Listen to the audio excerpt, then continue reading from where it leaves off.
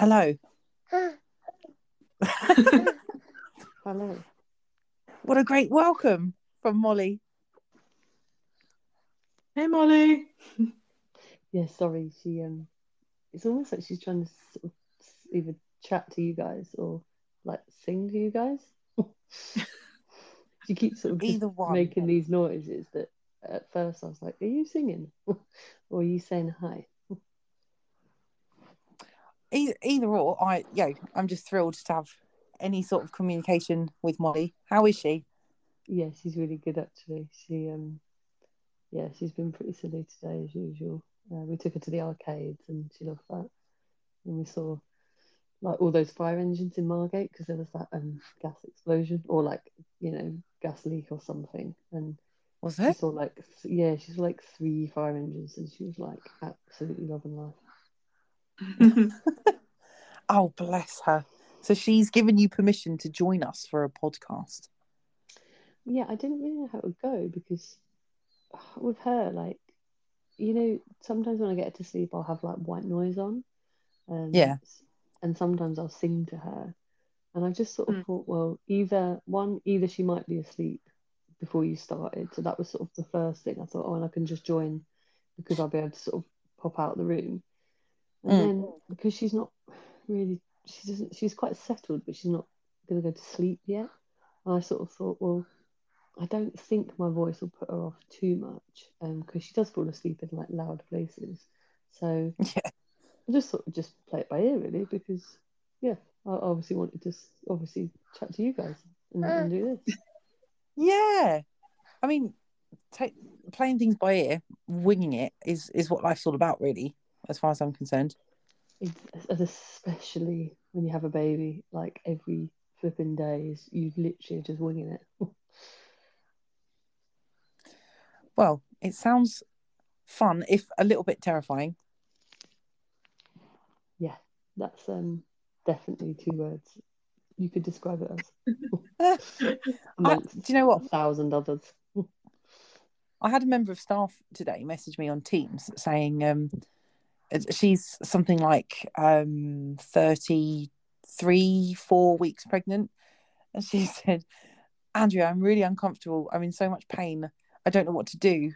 And I was like, well, you're kind of having a baby. So there's not much you can do about that. And in any case, I'm really not the person to talk to for pregnancy advice.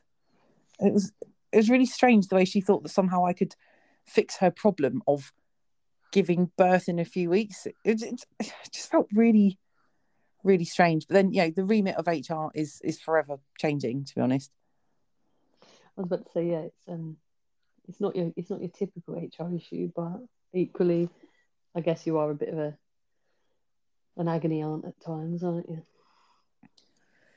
Yeah, it seems that way. I think she's all right, though.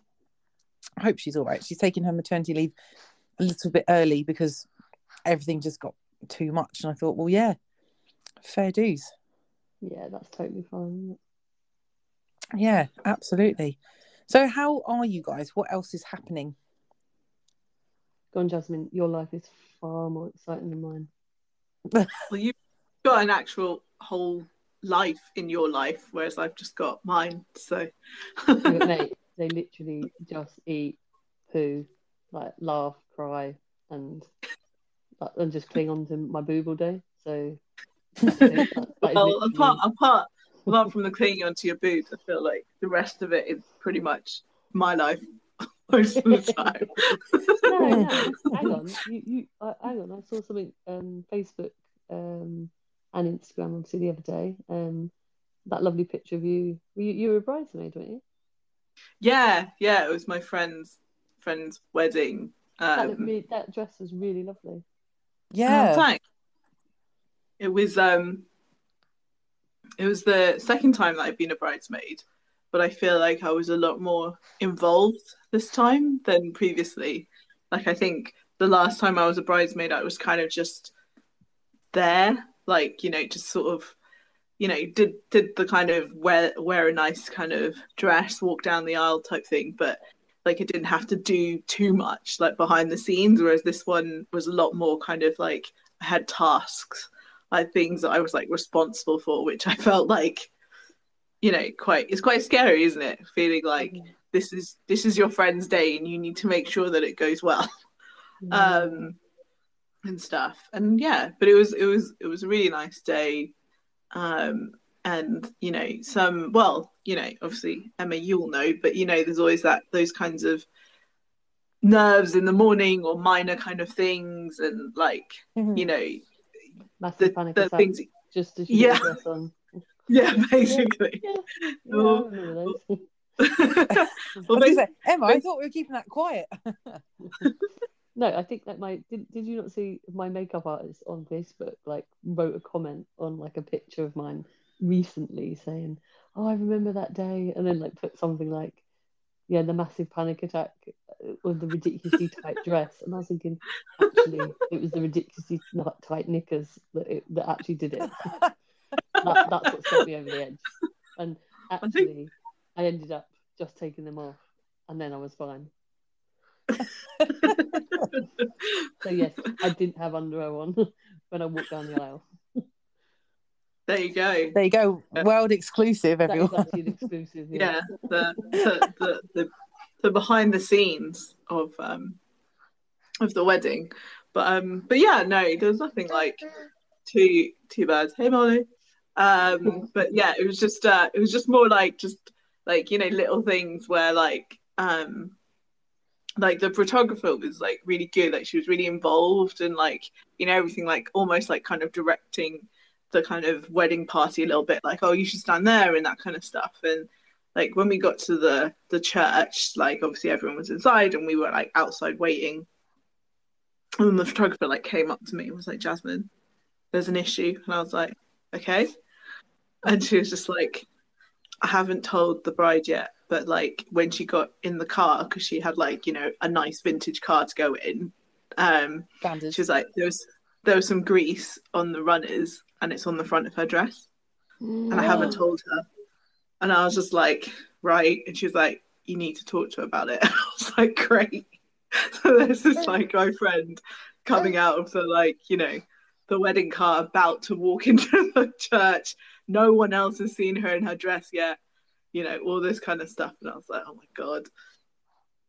And then we kind of go up and we look down and it's like right on the edge of her dress, if you know what I mean. So it's not like front and center or anything. And it's kind of like grease, which is kind of like more of a yellow color than like oil or something. So it's like, you know, we're frantically like digging through our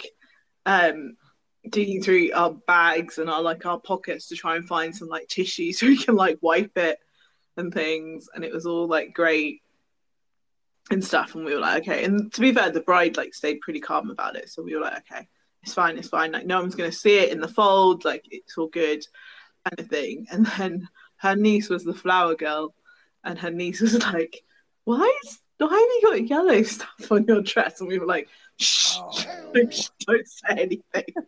We were just like, be quiet. And then bless her, like we were sitting with her in the church, and she just like before, like I haven't really met her before. And when we were all getting ready, she was there, and we were like trying to talk to her and like, you know, try and make friends because we're meant to like walk down the aisle together. But she just didn't really want to talk to us, and you know, was acting really shy and not wanting to like, you know, hang around with us or anything. So we were like, oh, okay, fine. But then like literally when we were sitting down in the church, when everyone is meant to be silent, she just would not stop talking to us. Like literally everything was like a question, everything. And like I was sitting next to her, and she had like you know, guys, I wear like a jade bracelet on my wrist, and I have done for a number of years. And she like pointed at it, and she was like, "What's that?" And I was like, "Oh, that's my jade bracelet."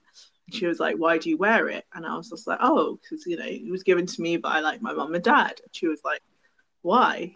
And I was like, I'm kind of like, "Oh, well, you know, they gave it to me to like, you know." The Chinese tradition is like, you know, it's meant to be protecting, you know, to protect me. And she looked at me and she was like, "Stones can't protect you." I was like, yeah, okay. She just was just like, they just looked at me and I was like, okay. Like this. How old was she? How old? She's like 4. I think she's like 4. Wow. And she was just like sass. And then she just like kept like saying it, and then later on she was like, I don't even think that's a stone because stones aren't round like that. And I was like, yeah, okay. Like I was like, I don't know what to say to this child in the middle of the church when, you know, my friend and her husband are like getting married and stuff. And then when they were saying their vows, she was like, does this mean they're having a baby? And I was like, oh God. God. We were like, shh, be quiet now. It's time to be quiet. And she was just like not having it. But I mean, she wasn't like loud, but like everyone could, it was a really small little church. And so everyone could just hear her like talking. And it was very obvious. but yeah, so that was that. So that was fine. And yeah, just then we went back to, you know, the kind of hotel where we were, where the reception was and stuff. And it was really lovely. And yeah, nothing else kind of crazy kind of happened. But my friend wanted to like surprise her new husband by singing. She's like a singer like you, Emma. So she wanted to sing some songs for him. And one of them in particular was like a song that he plays all the time. Like, so she specially prepared this song for him alongside like her brother who plays the guitar. She was like, please, it has to be like a surprise. So she was like, you need to get him out of the room when we're setting up and stuff. And I was like, oh, okay. So then we like got the groomsmen to like, you know, get him out the way. And then later on, like the bride is like, okay, I'm ready, like, where's the groom? And I was just like, oh, I don't know. Like, I think the groomsmen like took him off somewhere. And she was like, well, like, can you go find like one of the groomsmen and ask them to bring him in? And I was like, sure. So I go up to one of the groomsmen and I'm like, we can't find him. He's not outside and he's not in the room and we don't know where he's gone. I was like, what? And I was like, have you called him? And they were like, yeah, we called him. We texted him. He's not picking up his phone. And I was like, great. And then I'm, you know, walked back into the main room and the bride's like, where's the groom? Like, I'm ready. Like, you know, we're about to start. And I was like, oh, I don't know. Like, I don't know where he is. And then she was just like, okay. And I was like, I'll go find him. Don't worry. I'm going to go find him. And then eventually the bride, like, then came up to me and was like, Jasmine, he's out there. I looked across and basically off the main room, there was a little porch. Through like an emergency exit, and basically he was sitting out there with the best man, and they were like vaping, and like no one had seen them because it was off the side rather than like the other kind of room and the other gardens and stuff. So then I basically like pushed through these emergency exit doors, and was like, "You need to come back in now. You need to come in now."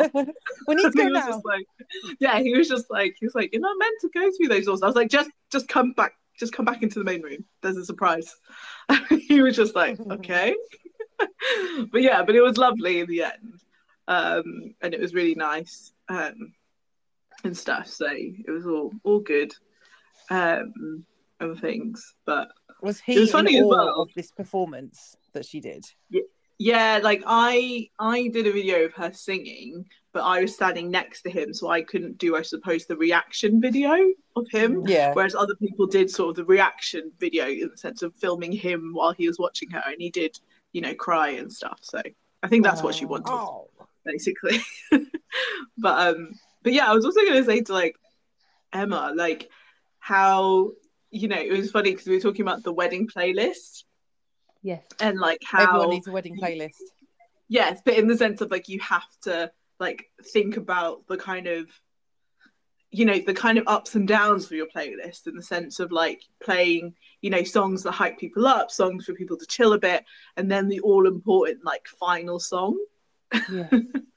Because like they had a wedding band, so they had this like, it was a really cool band actually. They were like kind of slightly country, kind of folky.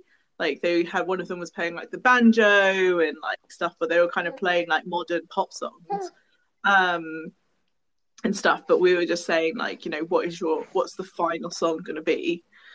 And like the groom chose like, I can't remember, what's it called? Like it's this like an old, not an old, but it's like a Scottish song. I've forgotten what it's called because he's half Scottish.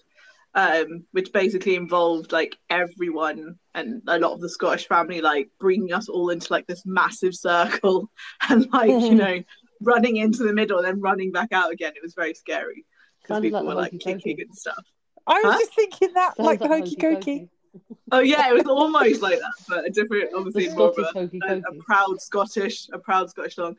But do you want to guess what the bride's final song choice was? Oh, was it a Take That song? No. I don't. I In a feel like word, that no. would be your final song, Andy. I don't think. Depends. I couldn't just pick a song that the groom had no say in whatsoever either. I'd want it to be a sort of collaborative thing. But I suppose they both decided to have their own final song, although obviously that's exactly what her final song was the actual final song, whereas his was like exactly the penultimate. Me and Mark did that. Mark had his final song, which was the second to last song. Then my song was the last song. Oh, yeah. Remind us, Em, what they were. So mine was Everlong, Foo Fighters. Of course. And then actually Mark's was absolutely brilliant, and it got everybody going. Like what you were saying, Jasmine, like songs to get you up. And Mark's was 3 Lions. And everyone also a very patriotic song, isn't it? It's also very patriotic song. Like, if you remember, all the boys were just like arm in arm, like kissing and hugging, and it was just yeah, hilarious. I remember that now. Yeah. But yeah, so my friend's final song was Oasis Wonderwall. Oh.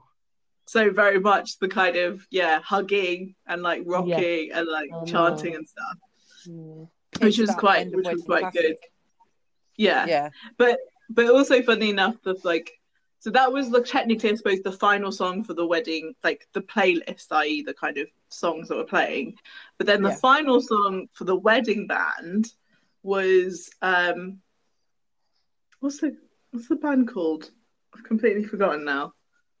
But it's the one that was like I'm such a loser. What's that one? It's not. I keep writing it. It's I'm not. Such a Loser. What, Beck? Loser. Yeah. No, not that song. It was like that. It was like a one-hit wonder. Teenage Dirtbag. Yes, that's Ritus. Oh, Ritus, that's it. I kept thinking Weezer, but I knew it definitely wasn't Weezer, but I knew it was something like that. But yeah, so that was the final song that the band did, and it was funny because then they got the bride to sing, the female part at the end, which was quite funny. So that was quite funny. Like, it was pretty hardcore. All of us like singing quite hard, and I was like, how to let people know you're a millennial without letting people know you're a millennial. Like the songs that we were singing. But yeah, so it was a really good time. But yeah, I just thought it's just in those moments you forget, like, what would you put like as your final song for your wedding to like completely end the night? Obviously, Emma, you've done it already, but obviously maybe in the future me and Andy will have that opportunity to pick a song. Yeah. I'm amazed that I've never picked this out before in all of my sort of delusional, overexcited cheesehead bullshit. Have never actually thought about this properly. That does actually really, really surprise me. I feel like it was in like a book somewhere, like already, like the playlists have already been written. I thought that you would actually have a Spotify playlist called like My Wedding or something, and you would have just routinely added to it over the years. Yeah. Oh yeah, because that isn't completely terrifying and psycho hose beast to any potential male suitor that might come along. It'd be like a very private playlist. Andy, it's the biggest party of your life. You can't just flip in, you've really got to make sure the playlist is epic. So it doesn't really matter about the groom. It's all about the party. True. I mean, in your current relationship, Andy, do you think your partner does have strong views on like music or like what would be on this list, or do you think you would probably be the one compiling it?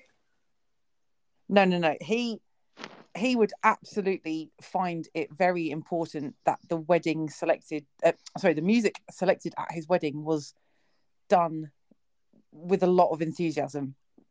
He he wouldn't leave it just to me, and I wouldn't leave it just to him. Say, for example, it would be a painstaking, long conversation. It would probably be the thing that would take the longest to organise, knowing what he's like about music, for sure. Even more than the food or anything else. It would be getting the music right. But he would see that as a very big priority, I think. Do you think that you would want... Yeah, no, definitely. Do you think that you are a person that would want like a live band, or are you like more of like a DJ person? Both. In my head, I'm like, and you'll have everything. I don't know about... I don't know. You probably think that I've given this more thought than I actually have. I think he'd want a live band. I think he'd want a band that was someone that he knew. Possibly. I think then MC Ian B should be on the decks after. Ian B on the decks. I mean, we'd have to. I mean, there would be certain songs that would have to go that couldn't be done live, and you'd have to just listen to it through the decks, like the Time Warp, for example. I was about to say, like, that's obviously like would be played by Ian B. So yeah, because the Time Warp is a Bowman family party classic, and you can't. Yeah, there couldn't be a wedding without the Time Warp played, basically. Yeah, 100%. Yeah. It's kind of funny as well, I guess, like when you sort of find out these kind of musical tastes as well, because like I didn't realize the groom at the last, like my friend, like my friend's husband now, but like he's super into ABBA, and he kept about like ABBA and how he was only allowed 3 songs from ABBA on the playlist, and he found it really hard to pick just 3 songs from ABBA.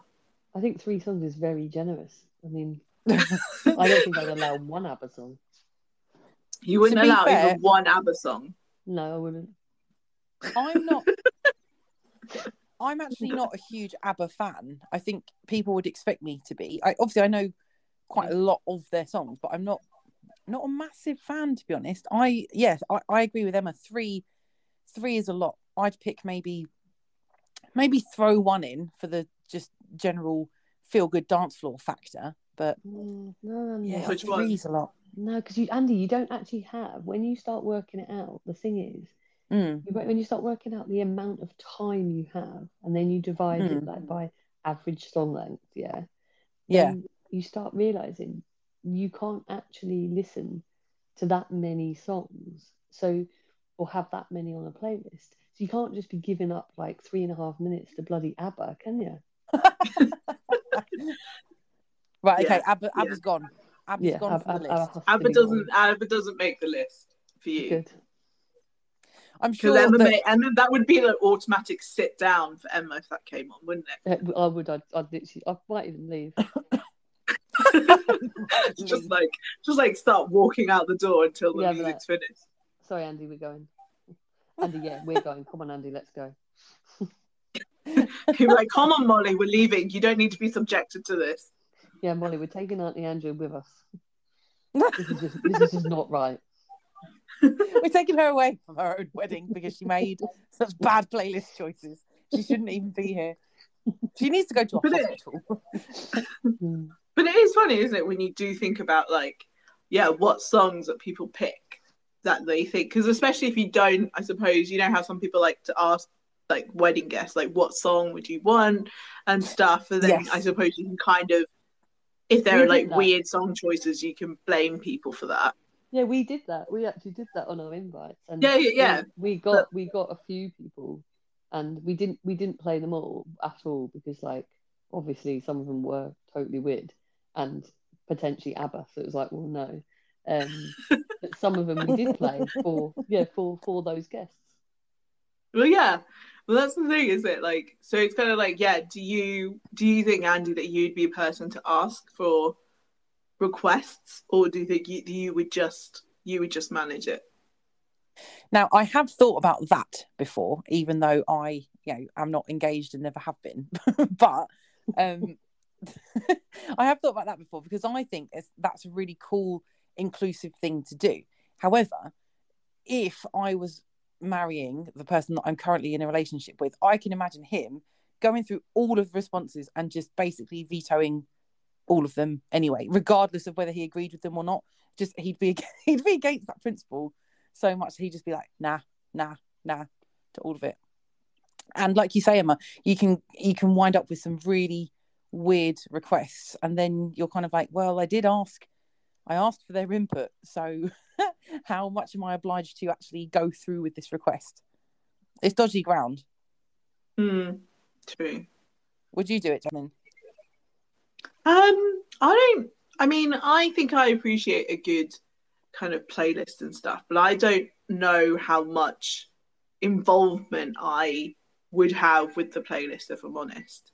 Like, I think I would ask for requests, and I don't think I would, unless it was a song that I really hated, that I probably wouldn't veto any. Like, I'd just be like, okay, fair, it's just a song. But then, I don't know. Maybe, also, like, I feel that, like, sometimes a part of, like, Asian weddings is, like, karaoke. So I feel like there potentially would be this, like, moment where, like, so my family would basically be doing karaoke in lieu of, like, a playlist. That is so cool. That really? So good. But it would be like these weird, probably like Chinese songs that no one really knows. So it'd just be like the Asian family being like, yeah, love this kind of song. And all the like, the British people being like, what is this? And then like I would so get into it. Yeah. I just remember like back in the day when we used to have like, Christmas parties with like all the kind of Chinese families back home. And they'd bring out the karaoke machine, and then they'd want the children to like go up and do a song, but like none of us could read Chinese, so then we ended up just singing the only English songs, which were like Happy Birthday and I think like Yesterday were like the only songs that were in English that we would sing. So I ended up singing those a lot as like a child for no reason other than they were the only English songs on the karaoke machine. That's brilliant. I look forward to the karaoke session at your wedding already. Yeah, I'll definitely Bagsy Happy Birthday. Can you imagine if you just started singing like Happy Birthday to someone? Like, guys, can you make sure the lyrics are up, please? Because I won't be able to do it without them. You're like, oh, this is the remix version. Whoa, wait. Just gotta get into the swing of it, into the mix. Yeah. But yeah, maybe. It will be kind of interesting. I think. Also, I think it just speaks a lot to like.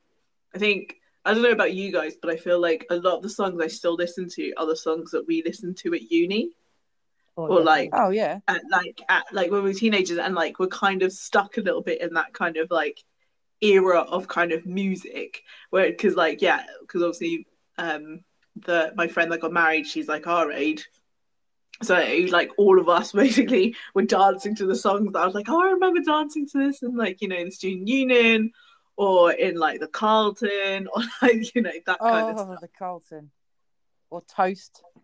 No, not or Toast. Yeah, Toast. Toast. Yeah. Monday nights lost at Toast. Yeah. But that was Monday night was the biggest night of the week in the second year for sure, because it was definitely all about going to Toast. And I remember on Tuesdays I had a lecture at 4:00. It was from 4 till 6, and quite often I didn't make that lecture because of Lost at Toast on a Monday night. I've still got the best text from Jasmine when she would text me every Tuesday being like are you obviously coming to the 5:00 lecture? And every Tuesday pretty much I didn't, and she texts me, and I'll never forget that text. It's like, let me guess, you're lying on the couch hungover and not coming to Gareth's lecture. And I was like, yeah, you know me pretty well. And I'll never forget that text. I don't know, I think I kept it. I don't know why I kept it. I used to do this thing with texts which I kept as like memories of people. Like, you know, Oh, older yeah. phones, I'd keep text messages, and did you have the ability to delete? You know how now there's like a text trail, you know, like obviously you've got the whole conversation. Yeah. Back in the day, was it almost like an inbox of like you know, like a letter, like it was like one text per like box. Yeah, So it was. okay, so what I used to do is I used to delete all the messages from people that were like boring, like, you know, hey, how are you, whatever. And then my inbox would just be all the funny texts from people. And Yeah. that one was yours, Jasmine, and it always says Oh, forever. wow. And I always remember it being in my inbox, and it would say, "Let me guess, you're lying there hungover. You're lying on the couch hungover." And it just because it would just make me laugh every time I read it.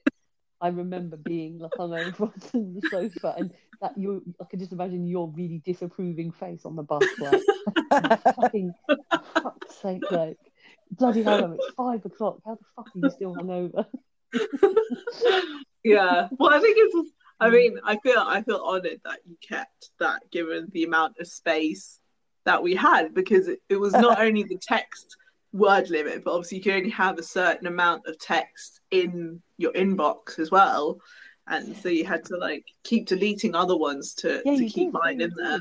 Yeah, but I used to see it as like I just used to keep all my like best friends' text messages, and like there was always one from each of them like either the funniest or ones that reminded me of something, and that one for some reason.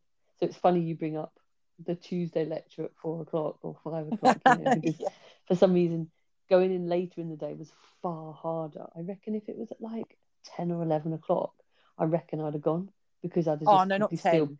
because I'd have still been drunk, and it'd been like, it'd be fine. To be fair, by sort of 4 or 5 o'clock in the afternoon, we weren't hungover, because we didn't used to have hangovers the way we do now. We were just lazy by that point. We'd spent we were tired, maybe the morning hungover. Yeah, we'd probably had like a nap. We were probably getting a bit peckish. It was like, oh, we're getting a scratch card to try and win some money to buy a takeaway. Literally happened. And then like, and it was more, actually, I think it was more, we wouldn't have got ready, would we? Like, we wouldn't have been ready. So that it was a thought of getting in the shower. Oh, having a shower at like 3 or 4 o'clock in the day is like the worst thing ever, because you're like, I just cannot be asked. I would have been hanging out in my Guinness pajama bottoms. 100%. Probably a rugby shirt of some description, and my hair wrapped in a towel, even though I hadn't been in the shower. Just tie my hair up in a turban just for giggles, really. With Heat magazine like handcuffed to you. Oh yeah, because McVeigh had this fantastic habit of trying to sneak a peek at my Heat magazine before I'd had a chance to read it, and that was absolute sacrilege back in the day. So it was like stealing slices of my seeded batch, which he also did. Yeah, all the time. But I mean, I was a little bit more highly strung then, I feel. A little bit. Oh gosh. But talking of university, right, I know obviously that the reason I know you, Jasmine, is just you had lectures with Emma. Yeah. But I don't recall the first time I ever met you, and I don't know if it was a good or bad first impression, to be honest. You just sort of you just came into my life, and I don't remember how or when. Do you remember? I think the first time we met, and I'm not 100%, but I think, Emma, you had invited me to come out with you guys, and I had come over to Golgotha to drink with you, and I think, Andy, you were there, and then basically I was like introduced to you there and being like, oh, this is Jasmine. And you were like, I think you were a bit wary of me, because I think you were like, who is this new person coming in? Wow. Like, I don't know you. But I mean, we got on. So I think it was fine. Once you realised that I was like, no threat to you, you were like, okay, welcome. That's like Andy's classic. Like, whenever Andy meets anyone new, especially if they're friends with me, or like I'm introducing them, oh my God, it's like Andy's classic, like, yeah, who the fuck are you? Like, this is my best friend. I've been best friends with her for a long time, so just remember that, yeah? Hey, I don't think it's like that now. Granted, it still was at university, but it's not like that now. I hope. I don't think. I don't know. You were a little bit off with Molly when you met her, because you were a bit like, look, Molly, I know you're Emma's daughter and everything, but I've been best friends with her for a long time, yeah. Wow. I mean, I tried to keep a lid on it, but I obviously failed. No, she did say, because she showed me the scratch, and I was a bit like, oh, typical. Emma. Wow. Emma, I told a certain somebody else the scratch story very recently. Oh, did you? I did, yes. And did they Would you wonder like why to I'm still retell it? friends with you? I think he was a bit like, oh my God, what have I got myself into with this woman? Like, Wait, what is the scratch story? Oh, Jasmine. So, you know, me and Emma have known each other since infant school. Yeah. Mm-hmm. It wasn't the smoothest of starts, to be honest. I think it was back in, was it 89 or 90? I think it might have been more like 91 or 2. Oh, 91 or 2. Oh, was it? It wasn't reception. It was. What, like year 1? Year 1 or year 2? Yeah. It wasn't reception, was it? No, I didn't do reception year because actually I don't know why, but I didn't start infant school till year 1. Okay. But yeah, go on, Emma. Circa. In your own words, in your own truthful words, go on. Yeah. So ultimately, we were. I think it was a break time, perhaps a lunch time.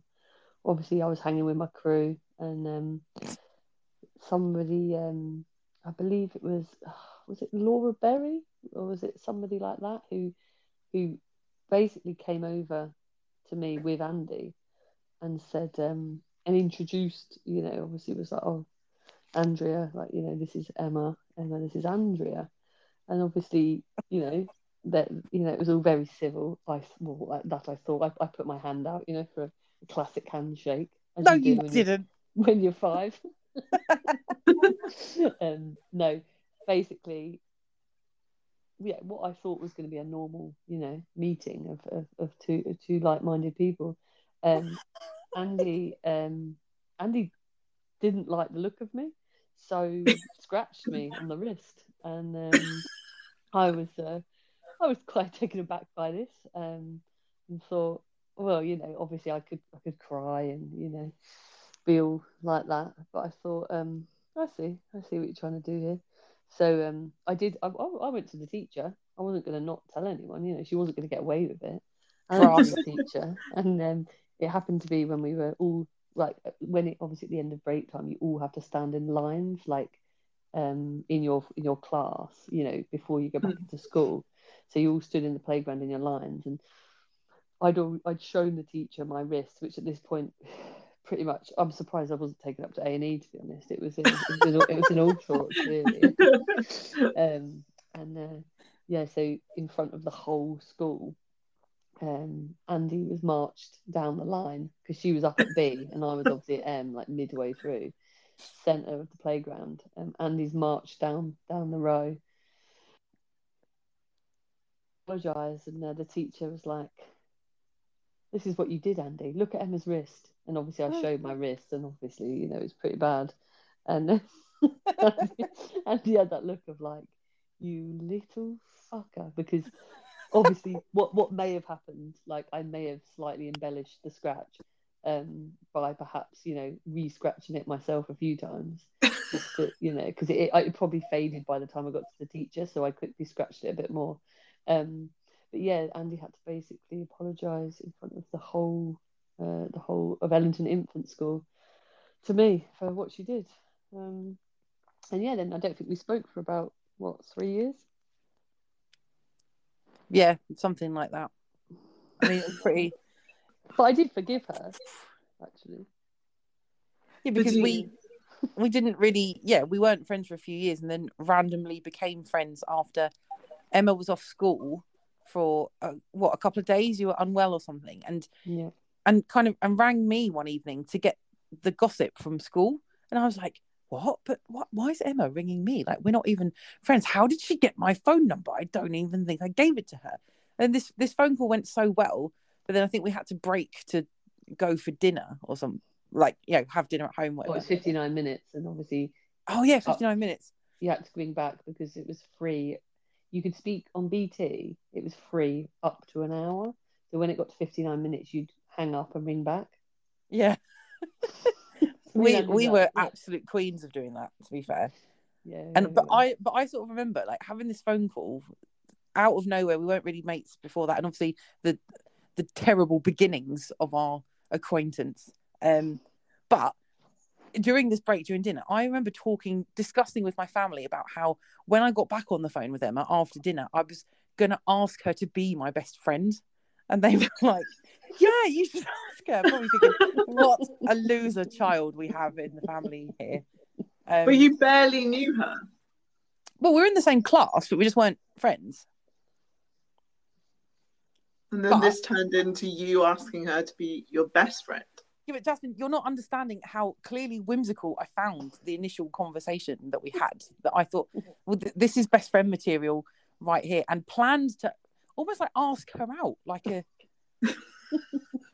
yeah. I mean, it's just like you go from like scratching her or injuring her to being sort of apologetic, silence, one phone call, best friend. Well, the world's a twisted place. What can I say? It's just like, I mean, obviously, you knew something because obviously we're here today and you guys are still very good friends and things. But Jasmine, the actual hashtag is still together. So if you need to use that in any, nice. If you're on social media, it's actually hashtag still together. Okay, hashtag still together. Fair. Is we have this habit of being out and about, and more often it's Emma than me that will spot someone that we went to primary school with or even infant school with, and she'll go, Andy, look at so-and-so over there, and then we're like, still together, and then we wonder whether people recognise both of us, see that we're still hanging out, and think, Christ, are those two still friends? Like, from or like, do they not have any other friends? They've just had to stick to each other like a pair of limpets. What's the situation there? Well, I mean, obviously, then you guys did obviously go to university together along with Dan. Again, we did say that if somebody from school saw us there, we'd be like, yeah, still together. Hashtag still together. Hashtag still together.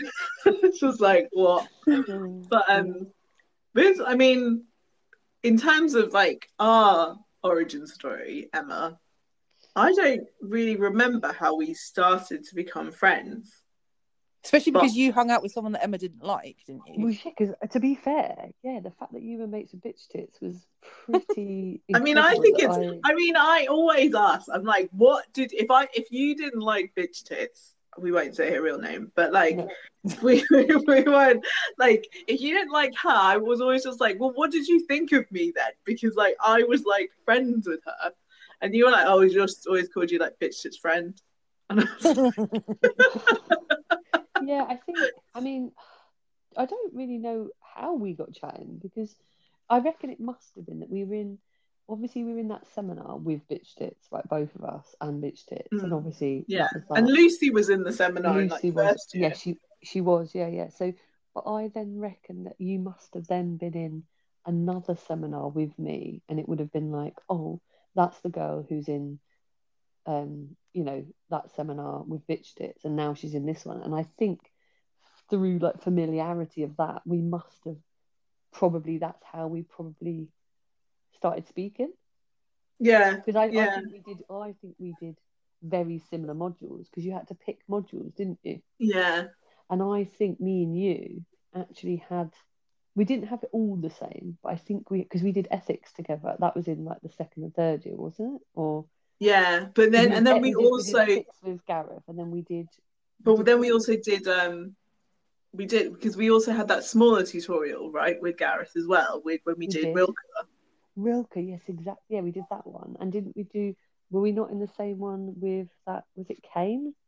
Yeah. Was that the aesthetics we one? were just in, was that art and aesthetics? I think we were in, Actually, we could have been in nearly all the same. I Like, think in second year we must have picked very similar ones, and I think in third year maybe we just chose to do the same ones. but it doesn't what you doing. Yeah, okay, I'll do that as well. Yeah.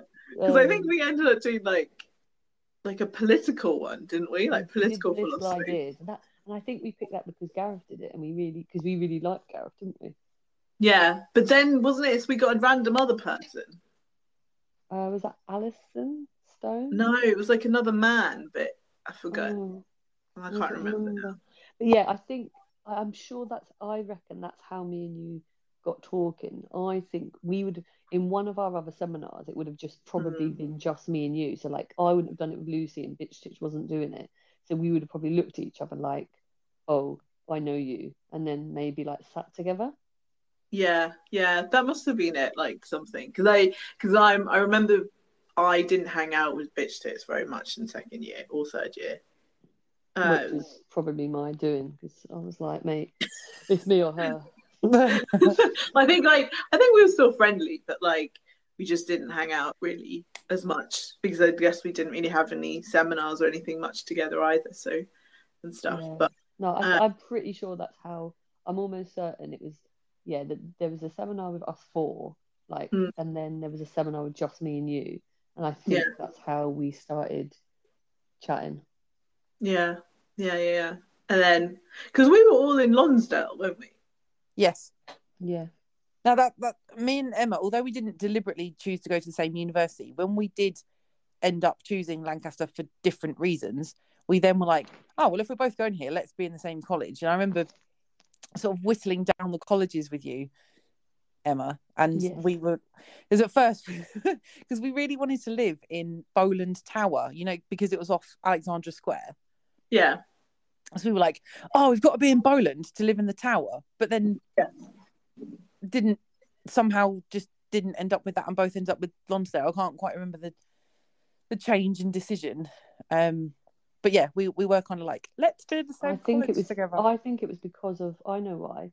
It was because of the we wanted the newer accommodation, and obviously at the time, Lonsdale was actually meant to be the new Lonsdale, where we did end up being in like the second term of the first year, and it was all to do with accommodation, because I think Bowland, like a lot of the old accommodation, was a lot of shared bathrooms, and both me and you were like, no, I think we'd rather pay an extra, whatever it was, like £10 a week to have like an ensuite. And there was very few colleges at that point except Cartmel and Lonsdale that were offering that. Yeah. Maybe Pendle was as well. No, Pendle wasn't, I don't think. I remember because that's I think Pendle was, that only had like 1 or 2 bathrooms. But the Pendle one was like slightly newer though than like the Lonsdale, right? Or like Fylde and like Grisdale and stuff, right? Because they were in the older part, and they were like one of some of the original colleges, right? So they were like in the older part. Old Fylde was horrible. Do you remember? Yeah. Is that where you were, Jasmine, as well? Then what? Were you in? I know you're in Lonsdale College, but as in the actual blocks of your accommodation in the first year, was it in Old Fylde like ours was, as a temporary thing before we went down to the new build? We weren't, I know where, because Old Fylde was like the dormitory style ones, wasn't it? Like, but we were in like a block, which I think was like, I think it was the old Lonsdale buildings that we ended up going into, which were basically condemned. So like our blocks were like running on like generators, because they just did. And I think, and basically I remember this so vividly. It was like they had generators, and the generators lasted for like 24 hours, and they had 2. So one would charge while the other one ran, and they'd switch over, like every day. But they didn't realize that every time they switched over the generators, there would basically be a power cut.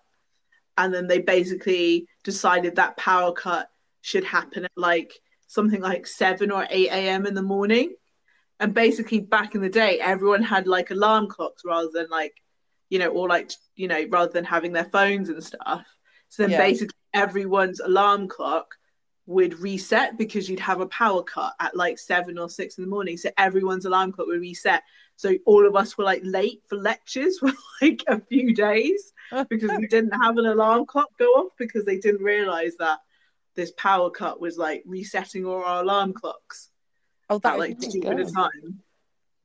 So yeah, so that was funny. And then and then obviously we moved into New Lonsdale, which was a lot better. Wasn't it just? And again, that's probably how we probably got chatting as well, because we would have potentially, because it was quite far, it was obviously quite a walk, wasn't it, from campus to over to New Lonsdale. We possibly walked back and forth together. Yeah, I can't remember which block you guys were in. I don't know if I ever went to your New Lonsdale place. I can't remember. I don't think, no. It was right at the edge of ours the was thing. At the very, very end. Yeah. Yeah. I think your one was it? No, ours was like, you know, where the Lonsdale bar was. Ours was literally like across from there. Yes, it was. Yeah, I do remember that, I think. But yeah, whereas ours was the very furthest block, basically, it was opposite those houses, you know, where like people that had families would like have. You could see them from like, I'm sure like my room or someone's room. That was like on the back, wasn't it? Yeah. Yeah. Good times though. Amazing times. Yeah. I do remember like I do feel like in the old buildings though, like there was sort of more ridiculousness, like more hilarity on than in the new ones, because I feel like people just like 100%. Less. Because I remember like I woke up and we had like a stairwell and someone had like got out one of the road signs and wedged it in the stairwell, like for no reason. And I think they took it because it said bumps ahead or humps ahead or something, and they thought it was funny, so they just wedged it in the stairwell. And the porters were so angry, and they were just like, "Who did this?" And we were like, "Don't know." Like, imagine being like a university porter. I mean, we remember ours. His name was Les, wasn't it? And he used to be like, he used to get like, his face used to go so red with anger. And I used to think like, how, like thinking about it now, I mean, it's like being a zookeeper, but like you can't actually like keep them in cages, because we were just absolutely wild. Yeah, true. Especially your block, Emma, what with the whole was it the lads that did they live above you or below you with Ginge and all that crew and Scouts? They were a nightmare, weren't they? Did they? Oh, I can't remember. I can't remember if they were above or below, but they were a nightmare. We were a nightmare. I mean, it was a shocking block. I mean, yeah. I don't. Also, because we were like freshers. I feel like we didn't even have porters though in that block, because it was so bad. They literally didn't give a shit what we did to the place. Yeah. I just remember like once like we were like drinking in our kitchen and like late after, I think we'd come back after like some club or something, and I remember we heard this like yelling from outside the window, and we saw these lads, and I don't know if you remember, but in one of the old kind of laundrette rooms there used to be like an arcade machine, like a really old school arcade machine. Oh wow, I don't remember that.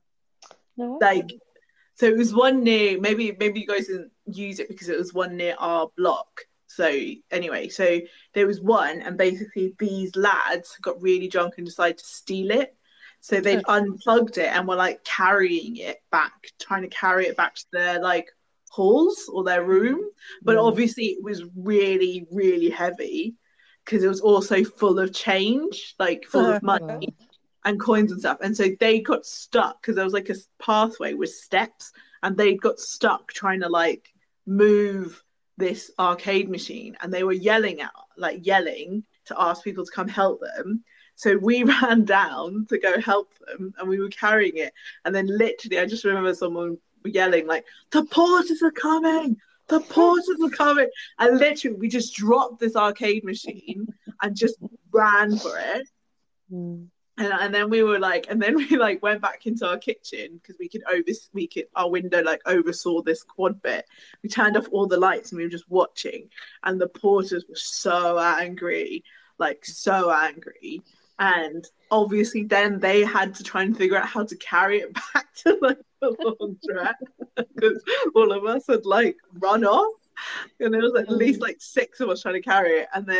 And then there was like, I think there was like then like, you know, they put like a poster or something in the porter's lodge bit to basically be like, whoever did this, like, it's like, you like, this is a serious offense because it's actually stealing because it was money, because there's money in it. So like, you're actually like, it's not just property damage, but it's actually theft and blah blah blah. And I was like, and also like, you're never gonna catch anyone. Like, I don't even know the names of these lads. I don't even know where their room was. I could like, even if I wanted to like tell on them, which I wouldn't, because I'm not a grass, but like, you know, like it was just like one of the funniest things ever. Brilliant. That is absolutely brilliant. And then the other memory I have is, do you remember like you had like the Christmas ball or the fresh, what was they called? Did they call it Christmas ball? Like freshers ball, the one at the end of the first term. Did you guys go? We didn't. Well, we were quite antisocial like that, I think. Did we go to anything like that? I don't think we did we? But like, so No. I got the mumps like a week before that. What, from did you, Jasmine? Did you really? From Andy. I did get the mumps. So I got the mumps and I looked like a beast because I only got it, like, I only swelled up on one side. So I just had like this like goiter thing on the side of my neck. Anyway, I couldn't go. I wasn't going to go to the ball. So I was like by myself in the flat and everyone else went, which was really nice. Yeah, I was really annoyed because I bought myself a cheesecake, like from like, what was it? Was it Spa or something? Like I bought myself a cheesecake to make myself feel better. And then when I like went in to go eat it after everyone had left, I realized that they had eaten it like before they went. And I was so annoyed. And I was like, that was meant for me. But anyway, the story though is like basically I was in my room, like minding my own business. And during that year, one of our do you remember the blonde Emma? So she left because she got pregnant during the year and decided to leave uni, and so her room became free. So another girl in our flat that had like a smaller room decided to move into the blonde Emma's room because it was bigger, but she still kept the keys for her old room because we used to just use it just to put crap in. So anyway, I was waiting, and then all of a sudden I hear this like massive yelling and screaming, and I look out, and basically we were right by one of the halls where they do kind of, I don't know if they were doing graduation or something, but basically there was a ceremony that was going on, and they put out all these like planters with all these nice flowers outside this hall building. And basically my flat thought it was really funny to steal those. So they stole them and they brought them into our flat. And again, the porters were like, what the hell? But because we had this spare room, inverted commas, that we had a key for, we locked all of the planters in that little room. And obviously the porters weren't allowed to just go into anyone's room because they didn't know that it wasn't someone's room anymore. So basically they came into our flat and they knew that like my flat had taken them, but they couldn't prove it because they couldn't find the planters. And they like looked in our kitchen and they were looking in our like communal hallway and everything, and they couldn't find them. And then even we were like, oh, you can look in some of our rooms, and they couldn't find anything. So they had to go away. And so then we ended up just having these weird planters that were probably someone's graduation ceremony flowers, and we just kept them around our flat until they died. And then I can't remember what we did with the planters, but we did something with them. But yeah, so good times. You were so naughty, Jasmine. Like, you were so naughty. I didn't even do it. Like, I wasn't even there. I just witnessed it. All this, I just witnessed it. You were the ringmaster, Jasmine, admit it. I think you were, yeah. I wasn't. I was an innocent part. I had mumps. I just wanted to eat my cheesecake and just like be ill. Wait a minute. When you had the mumps, you were able to eat cheesecake? Well, I didn't eat cheesecake, so we'll never know if I could have eaten cheesecake. But you feel like you could have done? Well, because I only had like the lumps on one side, so I could technically, I suppose, chew on the other. Oh, man. Do you not believe that I had mumps, Andy? No, I absolutely believe that you had mumps because because we all also had mumps, and I was told that I was the second person on campus to have it, and then everybody got it, and they were calling it an epidemic. So were you a super spreader? Yeah. Thanks, Freshers Wow. Week. Did you get lumps as well? Did I get lumps, Emma? Jasmine, when Andy, I still can't like get the image out of my head. So like, Andy rings me and Danny, I think, to say, she's like, guys, she rang us and said, guys, you come round because I think there's something wrong. Oh my god, walking into her room and she was in her bed and she was like she had like this top or a scarf or something like up to her chin, and obviously was all like huddled and like in the bed, and so was like, are you okay, like what's wrong? Oh my god, when she pulled down the scarf, I've never seen anything like it in my life. Like her neck was like almost wider than her forehead. Oh my god! I literally was like, I mean, did we laugh fully in your face at that point, or was it? I mean, yeah, because it was.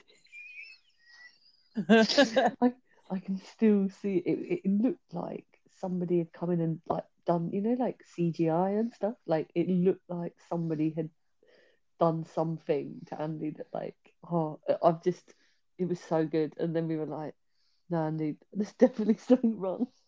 That is totally not normal.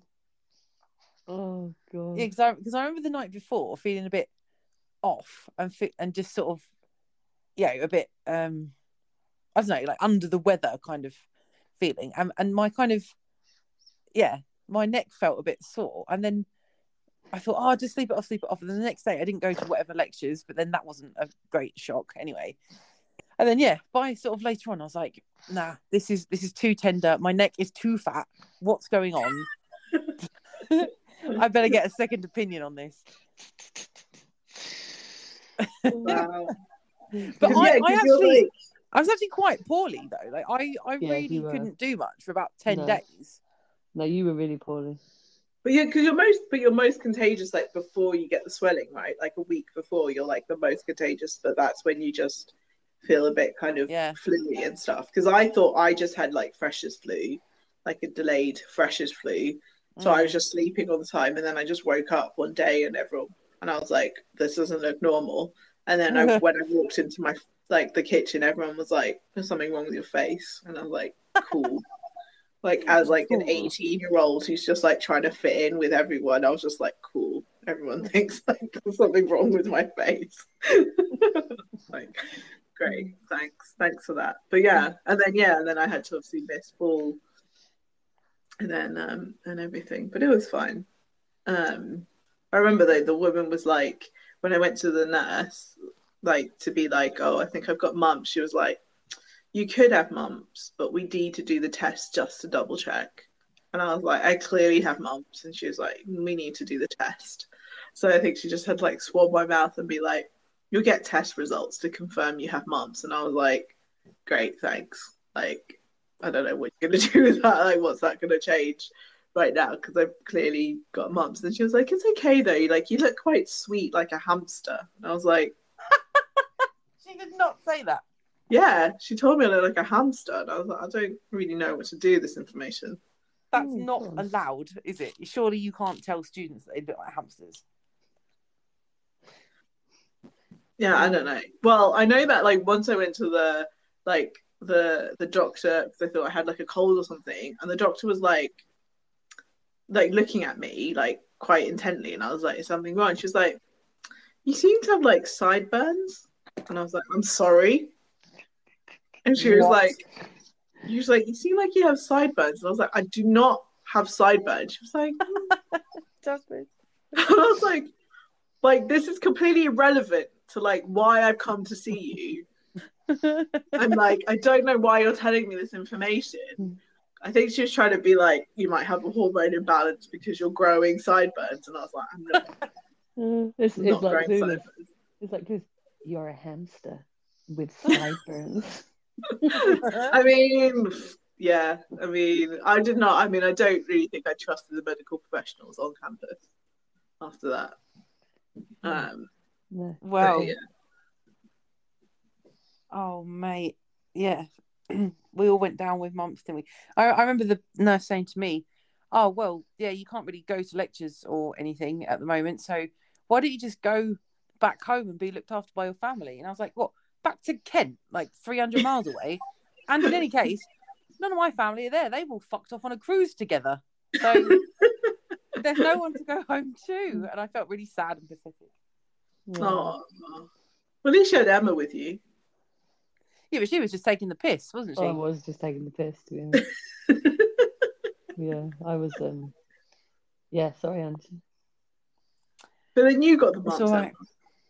Yeah, but I didn't really. She still went out and everything. I still went out. I just wore a scarf because it was, we went down to Lonsdale Bar, and it was just still order like what 2 double vodka and cokes or 4 double vodka and cokes, whatever it was, the standard order per person, that is.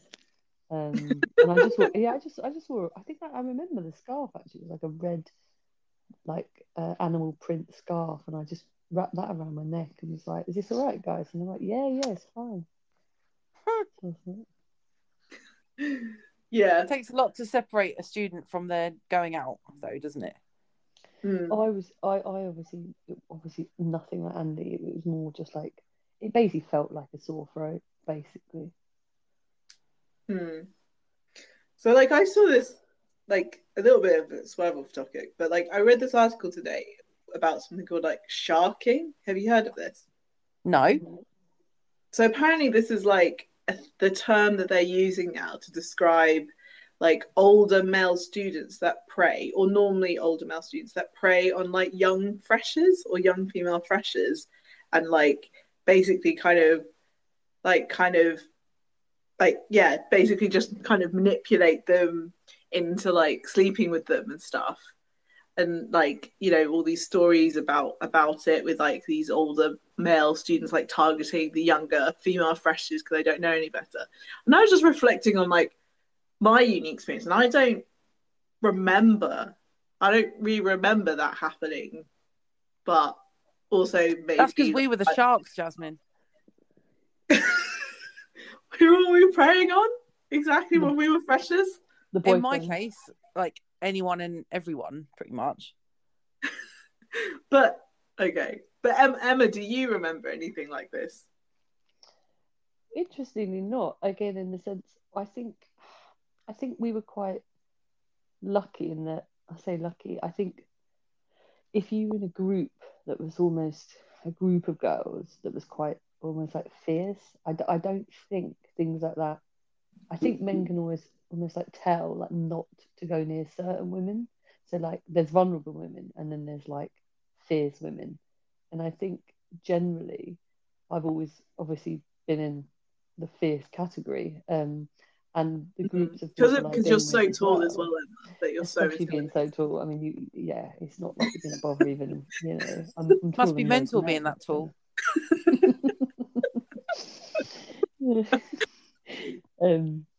I do think about that because even like throughout most of my life, I don't really think I've ever had any sort of trouble, and I don't know if that's for being so tall or just the fact that like I don't know, maybe I really don't know.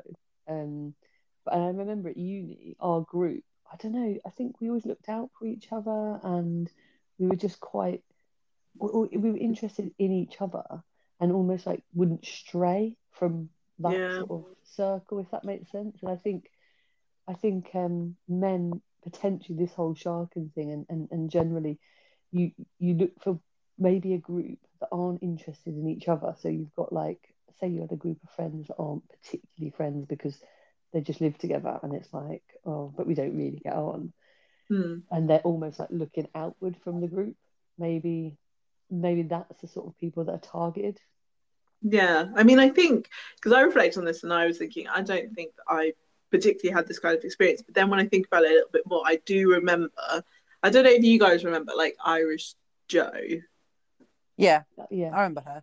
Yeah, like, do you remember? She's like quite like she's quite a petite kind of woman and like that kind of thing. And I remember like, do you remember like when we got to campus, like for the first day, we had like older students like show us to our rooms or show us where to go. Yeah. Do you remember that? So I remember like I got shown to my room by like a female student, but like Irish Joe, who's in my flat, got shown to her room by a male student who was probably like a second or third year.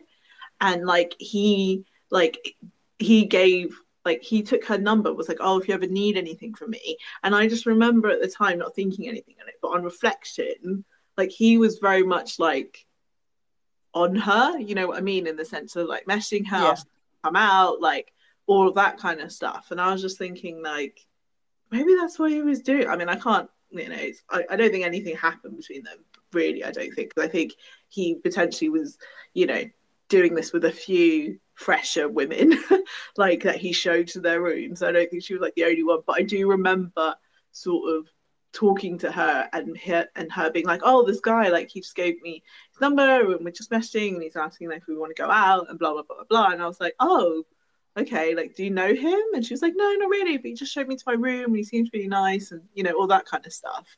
And I just think it's like kind of interesting, isn't it? Like when I reflect on that now, I'm just like, oh, as an older woman, like that kind of seems a bit dodge. Yeah. But is it though? It's only an exchange of a phone number. I mean, I think initially, sorry, I was just going to say, initially, I was going to say, yeah, but Jasmine, literally, if he was in the second year, for example, he's literally going to be a year older, potentially, right? So then you look on the face of it and you think, somebody that's like 18 versus somebody that's 19, surely there's not much difference. But then, before I said that, I did then think, though the difference between a first and a second year to a second and a third year is actually massive, because how I was in the first year compared to how I was in the second year, like it is sort of, I was like, at what age does sort of all of a sudden you sort of, the ages don't matter, if that makes sense. And I think up until something like uni, you know, like there is a big gap between the two, that 1 year is a big gap. Whereas once you go past it, because if he was in his second year, he's done what we did in the first year, which is pretty much naively or blindly going into certain situations that maybe we shouldn't have gone into, and if we'd had our time again, maybe wouldn't, i.e. didn't do it in the second year, or maybe some of us did. But I mean, like, so in that sense, how did you know I was talking about you, Andy? I didn't. I just said, hey. It sounded like you thought I was talking about you. Well. No, so then in that sense, I do get what you mean, Jasmine, because a second year person is gonna prey on that vulnerability of, because you knew how vulnerable you were in the first year. So maybe it is actually quite bad. Yeah. So, I mean, it is hard, because I do think that if you think about it, like, you know, when you first get to uni, it'll be the first time that you're really away from home, like properly alone. Like lots of us don't go to uni with our best friends, so we don't normally have like people that know us or that we can kind of rely on immediately when we get there. And like some people would have only just turned 18 by the time we went to university as well. So again, very, very, very sheltered. And might not have ever really gone out drinking or anything like that. yeah, and I just feel like, you know, I don't like, yeah, they're only like a year older in all this, but I think in terms of like, yeah, that stage of life that you're at is, yeah, like you're saying, like you do feel a bit more vulnerable when you kind of enter university at that time. And like, I went to university, we went to university in Lancaster, and we were all miles away from like any family or support system, Yeah. realistically. And you're trying to fit in and you're feeling like a bit scared and stuff. So if someone's nice to you, you're like, oh, you try and latch onto that because you want to fit in and you want to have someone like be your friend, basically. And I guess you naively kind of trust people when maybe you should be a bit more wary of people, like in those kinds of situations.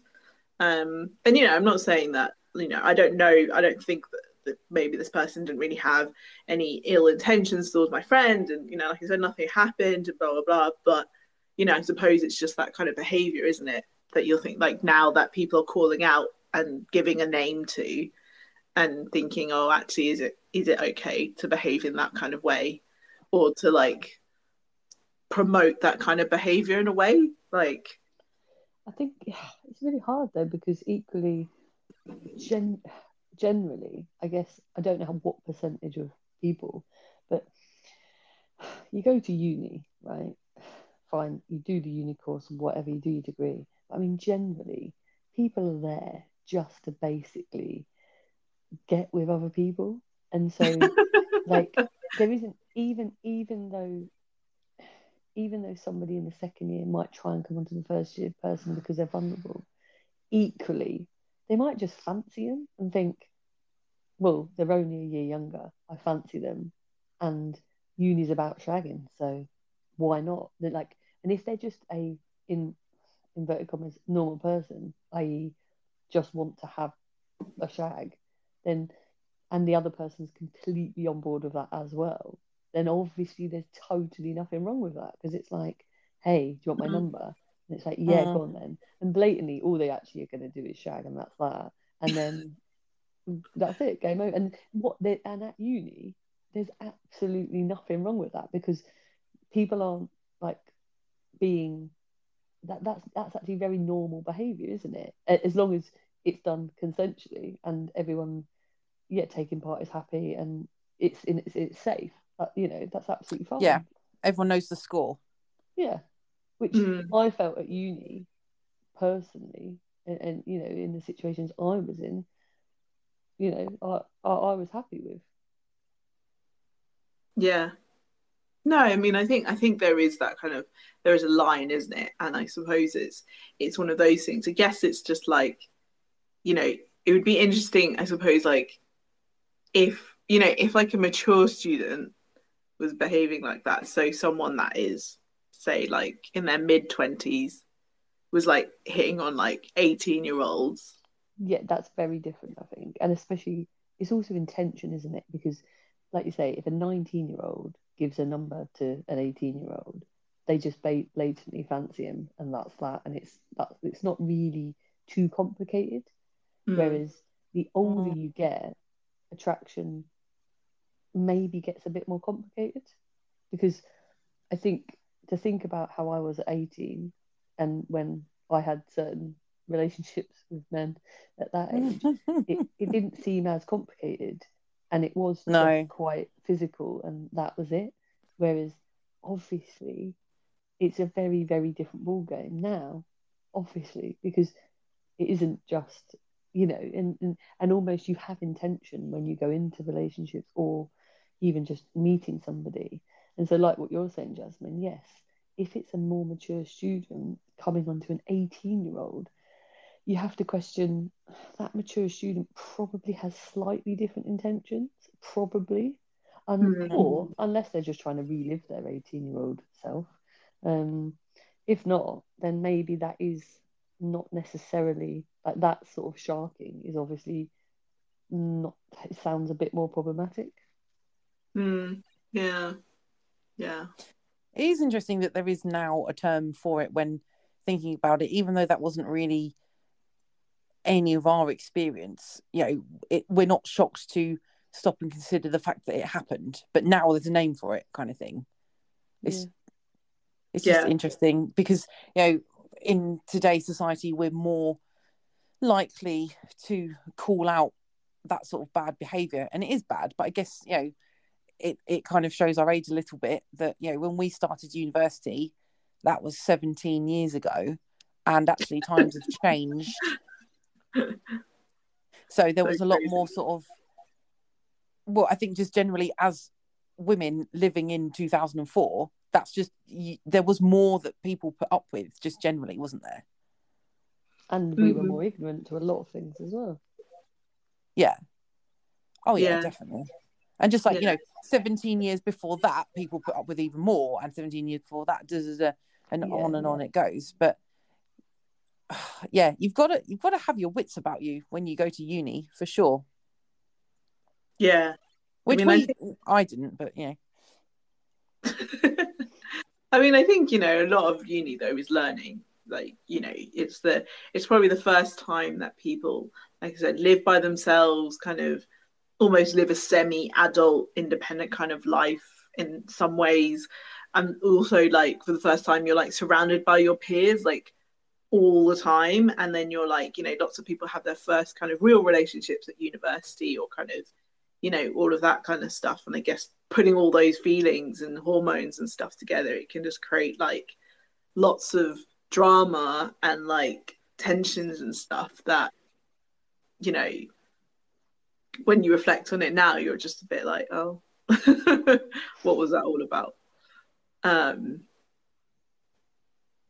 Yeah, kind of mountains out of molehills kind of stuff.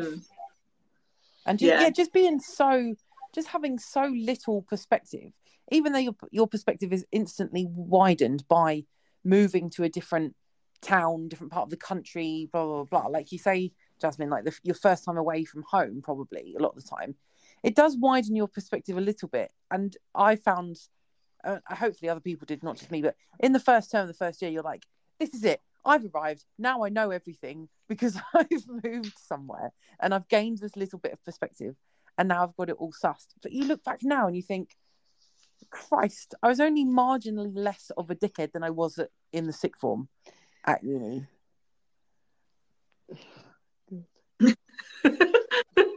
Is that true, Emma? I was actually just trying to think of my own state of mind at uni, and then I actually don't. I don't think I had that attitude that Andy had, but I actually don't think I even bothered to even really think about anything as such. Like, I feel like I think I just really, really, really enjoyed life at that age, like to the point of not even spending any time like reflecting, just almost just, I don't know, it just felt like it was always going forward. I think I can't really, it's really hard, like I can't really put myself, like uni for me, I wish in a way, how social media obviously wasn't big when we were at uni. It was only sort of on the peripheral, wasn't it, really? There was it was like Facebook became a thing when we were at uni though, right? Yeah, I think the biggest thing was like every Tuesday you'd go on the Lost website, on the on the Toast website, to see the photos from the night before. Oh my god! And it was always done by a professional photographer, so it wasn't even like they were going to be. But you always check in the background and blah blah blah. And you just think, like, as much as I'm so glad social media wasn't the way it is now, like when we were at uni, part of me wishes it was, because then I'd remember more, because I feel like I've forgotten so much of it, because obviously we were drunk most of the time as well. And I don't know, like, Andy, you saying like getting there, being like, I've moved here, I've done this, da da da. God, I don't even remember feeling anything. Like, I just don't remember what it felt like. I think I remember being just ridiculously excited most of the time. We didn't have the capacity to think hard, I think, even though we were students. You were just breaking up a touch there, by the way. Oh, Andy is reconnecting. Oh, I was going to say she broke up a touch. You back, Andy? Oh, hello? Hello? Yeah, so you just broke up a little bit and then disconnected. Oh. I thought it had gone quiet. But That's yeah, that's weird. Yeah, where were we? Oh yeah, Emma, you were saying that you don't really remember the state of mind, your state of mind at the time. But I think we also weren't that introspective, like you say. We were just so busy trying to make the most of every second and just have as much fun as possible that we just didn't, stop and think about anything. Which is no, and that's why I think it went so fast. And like I say, I love looking back at old photos, and I love obviously the fact that obviously we're still friends, and you know, Jasmine, you always remember different things to like me and Andy, and that I think is I love other people's memories of uni because it's just different, isn't it? And it'll be like, oh, do you remember that time? And I'm like, oh my god, no. And I just wish I remembered more, to be honest. Yeah. Well, I just remember like Facebook. I remember Facebook being a thing, and like posting on your wall and posting pictures was like a thing. Andy's like reconnecting, but I was going to mention the fact that me and Andy said that Andy, do you remember this? Like we said we were in a relationship on Facebook. Did you? I don't remember that. Andy, because we used to post like songs on each other's walls to like dedicate, and I think people properly thought we were actually in a relationship. Oh, so you were just like, yeah, bugger it. Oh, yeah. We just said we are just to be funny. But yeah, Andy, do you remember this? Sorry, I just missed what you guys were just talking about because my thing. Oh, she keeps cutting out. I'm having a howler with this. With this different. Can you hear me? Can you hear me again now? Now, yeah. Oh. Get Sky, they said. It'll be the best broadband you've ever had, they said. No. It's clearly not. Sorry, what? Yeah, because I just came back in and Jasmine, you're going, oh, do you remember this, Andy? But I don't know what you're talking about, sorry. I was saying, like, do you remember when we were in a relationship on Facebook and we used to leave each other songs? You and me? Yeah.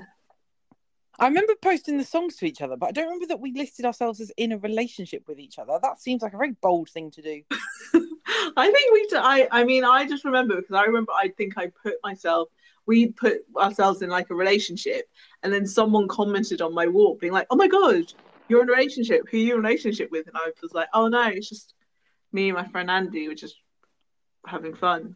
Because you also, like, was it in third year you sent me a Valentine's card? Oh my god, did I? Yeah, but I think you were trying to make it as if it was from like a secret admirer, but I knew it was from you because I recognised your handwriting. That's such an Andy thing to do. But also, what a rookie mistake to write it myself with my own right hand. Again, I don't think you realised that I knew your handwriting. If I'm honest, I don't think you thought I would know it. It's quite distinctive though, so I should have figured that out. Yeah. Also, I don't know if there was a Purple Ronnie card as well. Maybe that's what also gave it away. Classic. That's so me as well. Did Andy like go and deliver it to you, like face to face? Like, oh. I remember it was because I lived. Do you remember Chancellor's Wharf? I lived in Chancellor's Wharf in third year, and I think it was in my post, my little like, what, you know, they had like post, what are they called? Chancellor's Wharf again? Say it reminds me. Wasn't it by the Water Witch? It was by the Water Witch. It was opposite the Water Witch. Of course. You know when you're like, I was thinking about on campus, but of course it was. Yeah. You lived opposite the Water Witch. Yeah. And Jasmine, if that was when you were in the third year, that's particularly impressive by me because I didn't even live in Lancaster in the third year. That was when I was doing my placement in Manchester. Oh yeah, maybe you sent it to me. I wouldn't have had the wherewithal to buy stamps and send things back then. Yeah. I don't think. I wish I had kept it, Andy. I don't know. Maybe I have. Maybe it's somewhere in my stuff. Like, I really hope so. But I was going through some old stuff recently, and I came across this picture that I drew of the perfect man when I was like 17, and I drew him, and he had like sticky up hair, obviously, and I wrote all these notes on along the side of it that said things like "loves you more than beer, football, sex," and blah blah blah. And yeah, all this criteria down the side, and then Emma wrote a small asterisk underneath it all and put "has a big cock" on it as well. I mean, that sounds true to form. But have you seen that we have a comment, a voice note? Oh yeah, we do. Should we play it? Yeah. Do you want to hear it, Emma? Yeah, go for it. Okay. Ready? Go. Hello, Andrea, Emma, Jasmine. This is the Renaissance. I'm just chiming in. I'm sure you went through a great deal of information. My apologies for the absence. I would be remiss if I did not acknowledge your new arrivals to Stereo. If this is the case, I would like to extend my salutations to you all and bid you much success in your journeys. I'll chime in periodically if that's okay. Thanks a lot. Renaissance. Enjoying the talk. Oh, that's a really nice message. Thanks. I don't know if you're still listening, but thanks. That's really Wait, nice. let me see. Is he still listening? He's listening still. How can you tell who's listening? Because I have that power, Emma, because it's my podcast. Oh my God, we've got another listener as well. I think we've had like intermittent like kind of listeners like dropping in and out and stuff. I keep seeing like little icons and things. But yes, Renaissance, we are sort of new. Well, me and Emma, I suppose, are new. Like Andy's a bit of a old hand at this. This is my first time. Tonight's my first time. Yes, but he didn't call me Andy, did he? He called me Andrea, which I thought was quite cool. Do you want us to call you Andrea now? It doesn't sound as cool in like an Andrea kind of accent. Do you know what? Someone new started at work today called Andy, but her name is actually Andrea as well. And I went up to her earlier and I was like, so your name is definitely Andrea, but you want everyone to call you Andy? And she was like, oh yeah, no one's called me Andrea since I was like 4 years old. And I was like, okay. That like, hi, I'm Andrea. Fine. So hi, I'm Andrea. She's on her way to A&E, and Andy slashed her wrist.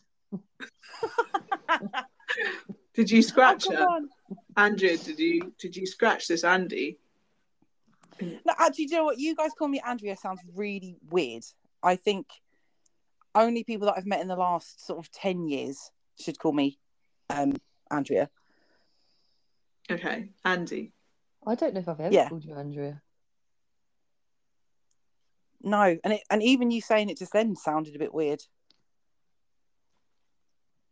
Yeah, I mean, yeah, we're not going to change a habit of 30 years, are we?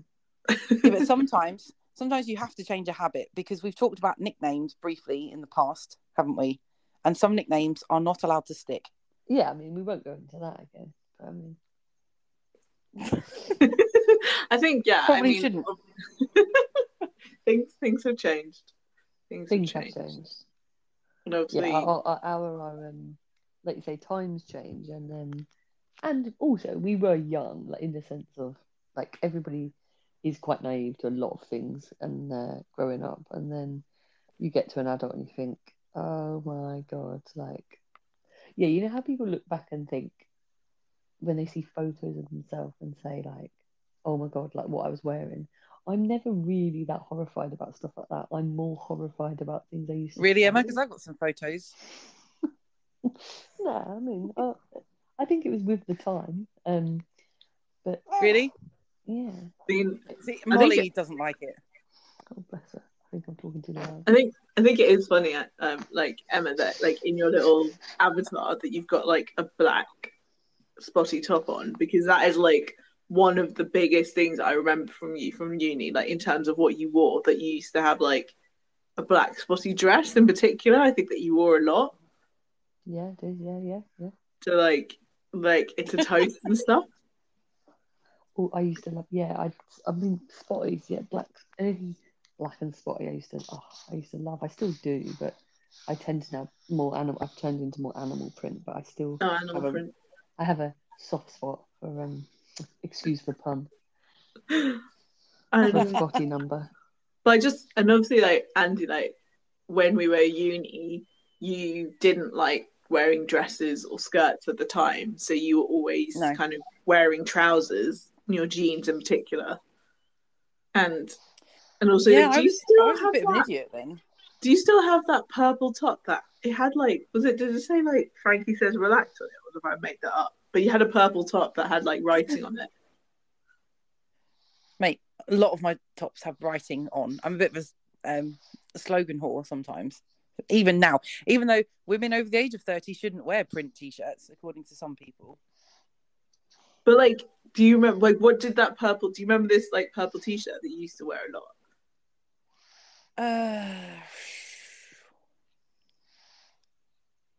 Oh, hang on. No, did it say?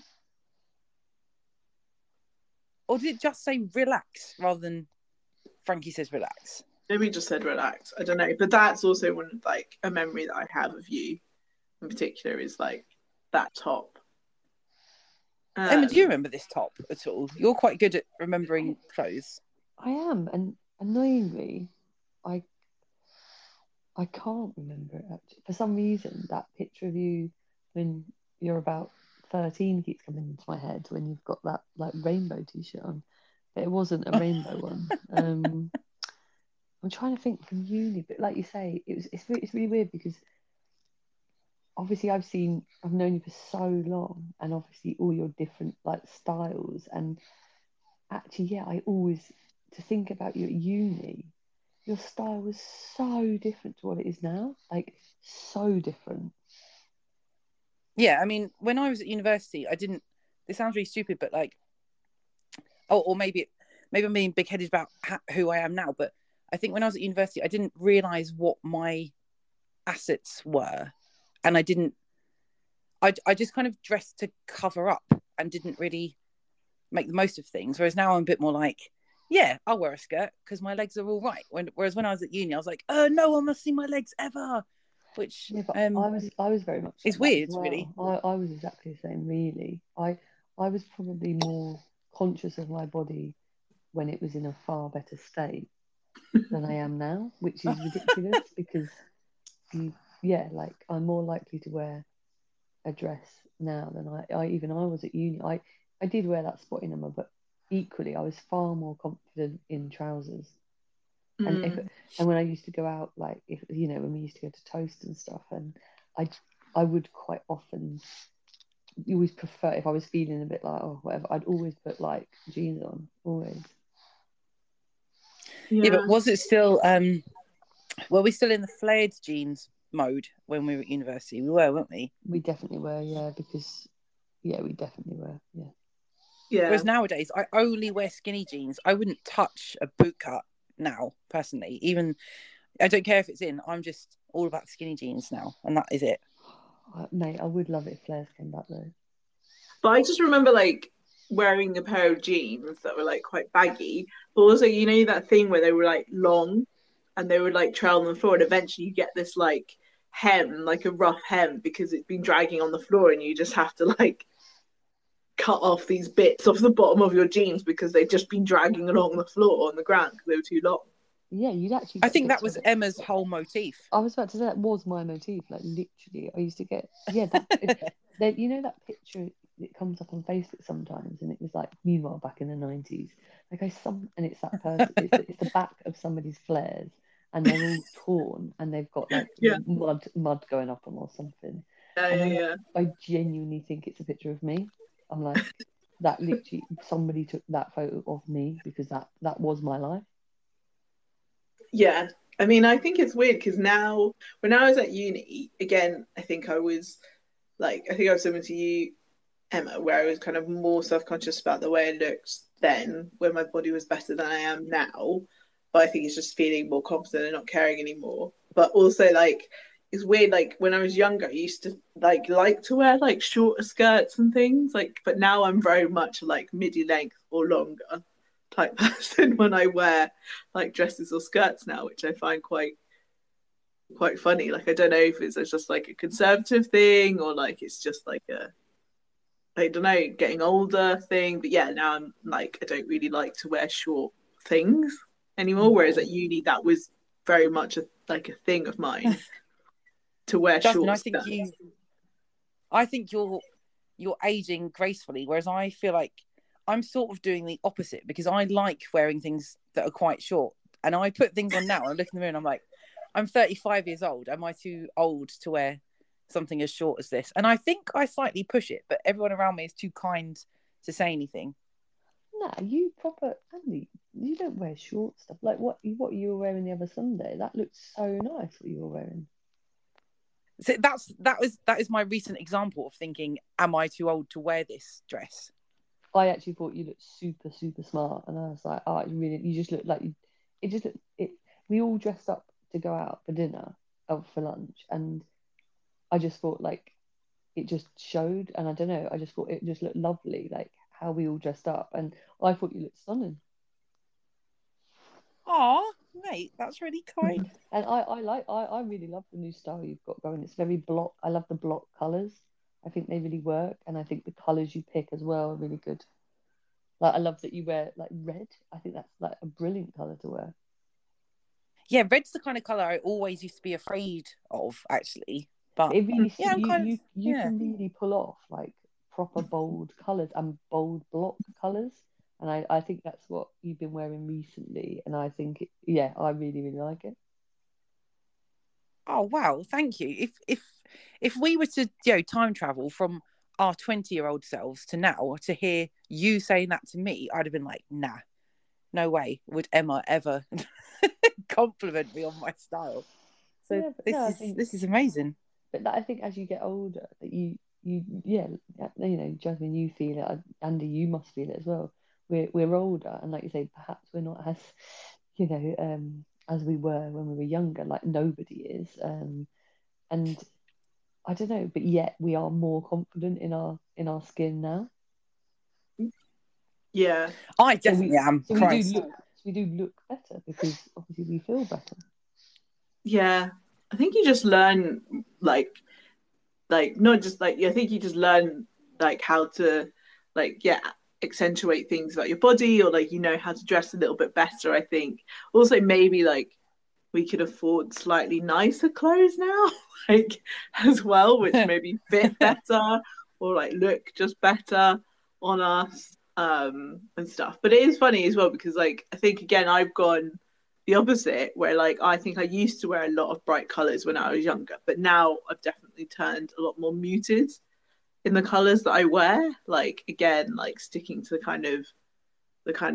the browns and the blues and the darker colors. Whereas I think when I was younger, I used to wear like bright colors a lot more.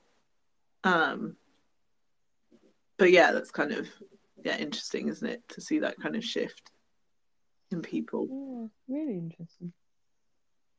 I love it. Some people get stuck in the not only the same style but the same item of clothing for years and years and years, don't they, Emma? They definitely do. Yeah. That sounds like a bit of a nasty swipe. It isn't. It's just that me and Emma know someone who was quite famous for wearing like the same item of clothing for ages and ages, and you saying that just made me think of it. Yeah. But is it like the physically the same item of clothing, or it's just the same like sort of style of clothing over and over again? Same style over and over. Okay. Yeah. I mean, same actual item of clothing, I think. Oh, I wouldn't necessarily know that, but definitely. Yeah, actually, maybe I've exaggerated it. Well, we'll never know. But I think I'm actually in. Sorry, you go, Jazz. No, you go first, Andy. Oh no, I was just going to say, because I'm trying to have quite a big clear out at the moment of clothes. I'm I'm having to be quite brutal with my wardrobe, which cuts me deep because I've always been the sort of person that has loads and loads of clothes. Even if I don't wear all of them, I just like being in possession of them in the thought that I will one day wear it, kind of thing. But yeah, I'm having to be a bit harsh now and get rid of things that I never thought I'd get rid of. But some things I've had for 4 years and said, oh, I'll fit into that one day, and I never did. Yeah. Well, I think it's like aspirational clothing I don't think works for a lot of people. Like you should that's the term. Yeah, aspirational clothing. Like you should just dress for the body that you have, not for the one that like well, I'm not saying you shouldn't, but I think like aspirational clothing probably only makes you feel bad. Yeah, I agree. Whereas you could buy something nice to wear now, which makes you feel good and look good. I find it hardest. I don't find that I have clothes that I haven't worn that I can't get rid of. I really, really struggle to get rid of clothes that don't fit anymore, that remind me of such a good time. And so they're the pieces that I really struggle, because I think part of me, it's not that I want the body I had when I fit into it. I almost want the memory of when I was in it. And yeah, I really, really struggle to throw away certain clothing because of what it reminds me of, which is, and part of me, so part of me thinks I need to get my figure to that because I need to wear that again, because I want to remember that moment again. It's so weird. I think giving up clothes. Sorry. No, I was gonna say like giving up clothes. I think is hard when they have so many memories in them. Yeah. Nostalgic. Yeah, because I remember I don't remember if I think I got it after uni, but I can't remember if you guys saw me wearing it. But like I had a bright blue coat with like gold buttons that I wore for like years and years, and it was like a vintage coat, and it was from like I think it was like the 80s because it had like puff shoulders and like it was like that kind of shape and stuff, and I wore it forever. And I like when I went to New York I had it, when I went to all these different places I like wore this coat all the time. And then like a few years ago I realized that like I hadn't worn it for a really long time because it didn't really match my style anymore, because like I said, I don't really wear, like it was like electric blue and I didn't really wear those kind of colors. And I found it really hard to give up that coat because I was just like, I don't want to give this coat up because I've done so many things in it, and like I've thrown up so many times on this coat, and all this kind of thing. And I just like I don't want to give it up. Then I also thought like, obviously after I dry cleaned it thoroughly, I should give this away because someone else will love this coat and wear it all the time, and they will have all these great memories in it.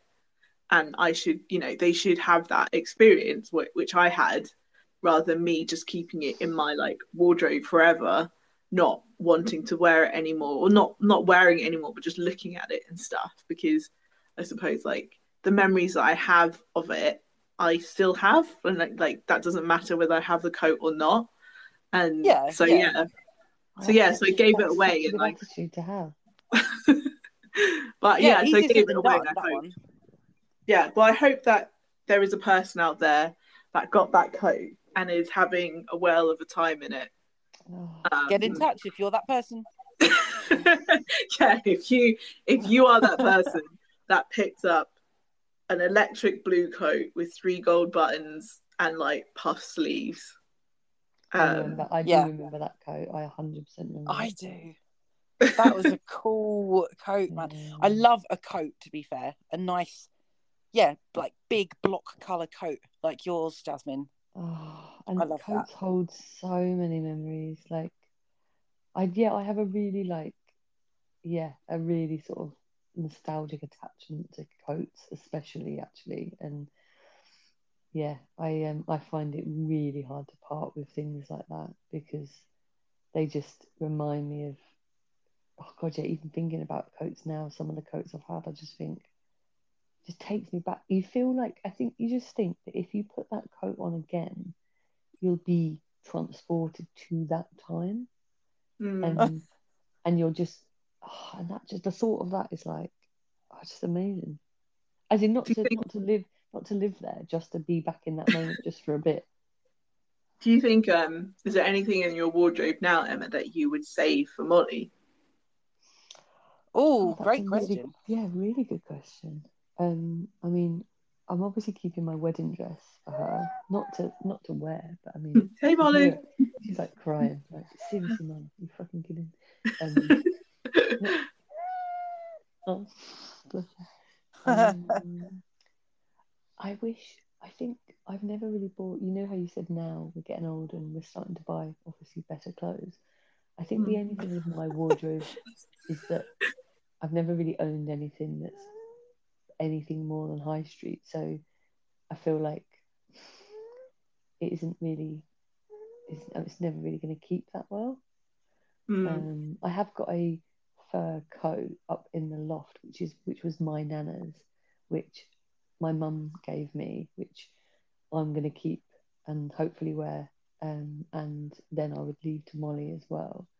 But yeah, apart from wow, is it real fur? I don't know actually. I don't actually know if it's real fur. I don't think it's real fur, but it's really cute. It's a really nice little coat. Oh wow. Yeah, it's a good question, Jasmine. And I wish I had something. I guess the clothes I love, I wear them to death. And so if I were to keep any clothes for her, it would almost be something I didn't like. Yeah, I was just thinking more like, you know, the kind of clothes, because obviously like the 90s and the noughties is like back in now, but who knows what will be in fashion when Molly's like older. But like, you know, just like, you know, like a t-shirt that we wore that you might have worn a lot or something that now you wouldn't really wear anymore, or like, you know, like a band t-shirt, I suppose, or like a pair of shoes or a bag that you used to use a lot, but now you don't really like, there's not any occasion to like use them anymore or something. I don't know. I reckon if I've got anything when she's a bit older that I've kept on because I haven't been able to chuck it away, that will be, I reckon it'll be whatever has managed to survive the cull, like the cons, because I actually cull my clothes quite regularly because I don't actually like, I'm the opposite to Andy. I don't like having clothes I don't wear, and I don't like aspirational clothes at all because I don't think it'll happen. I just keep nostalgic clothes, and like I guess if there's anything still surviving, like those culls, I'd say to her like, oh, this is my whatever it is, and if she wanted to wear it or have it, or you know, I would give it to her.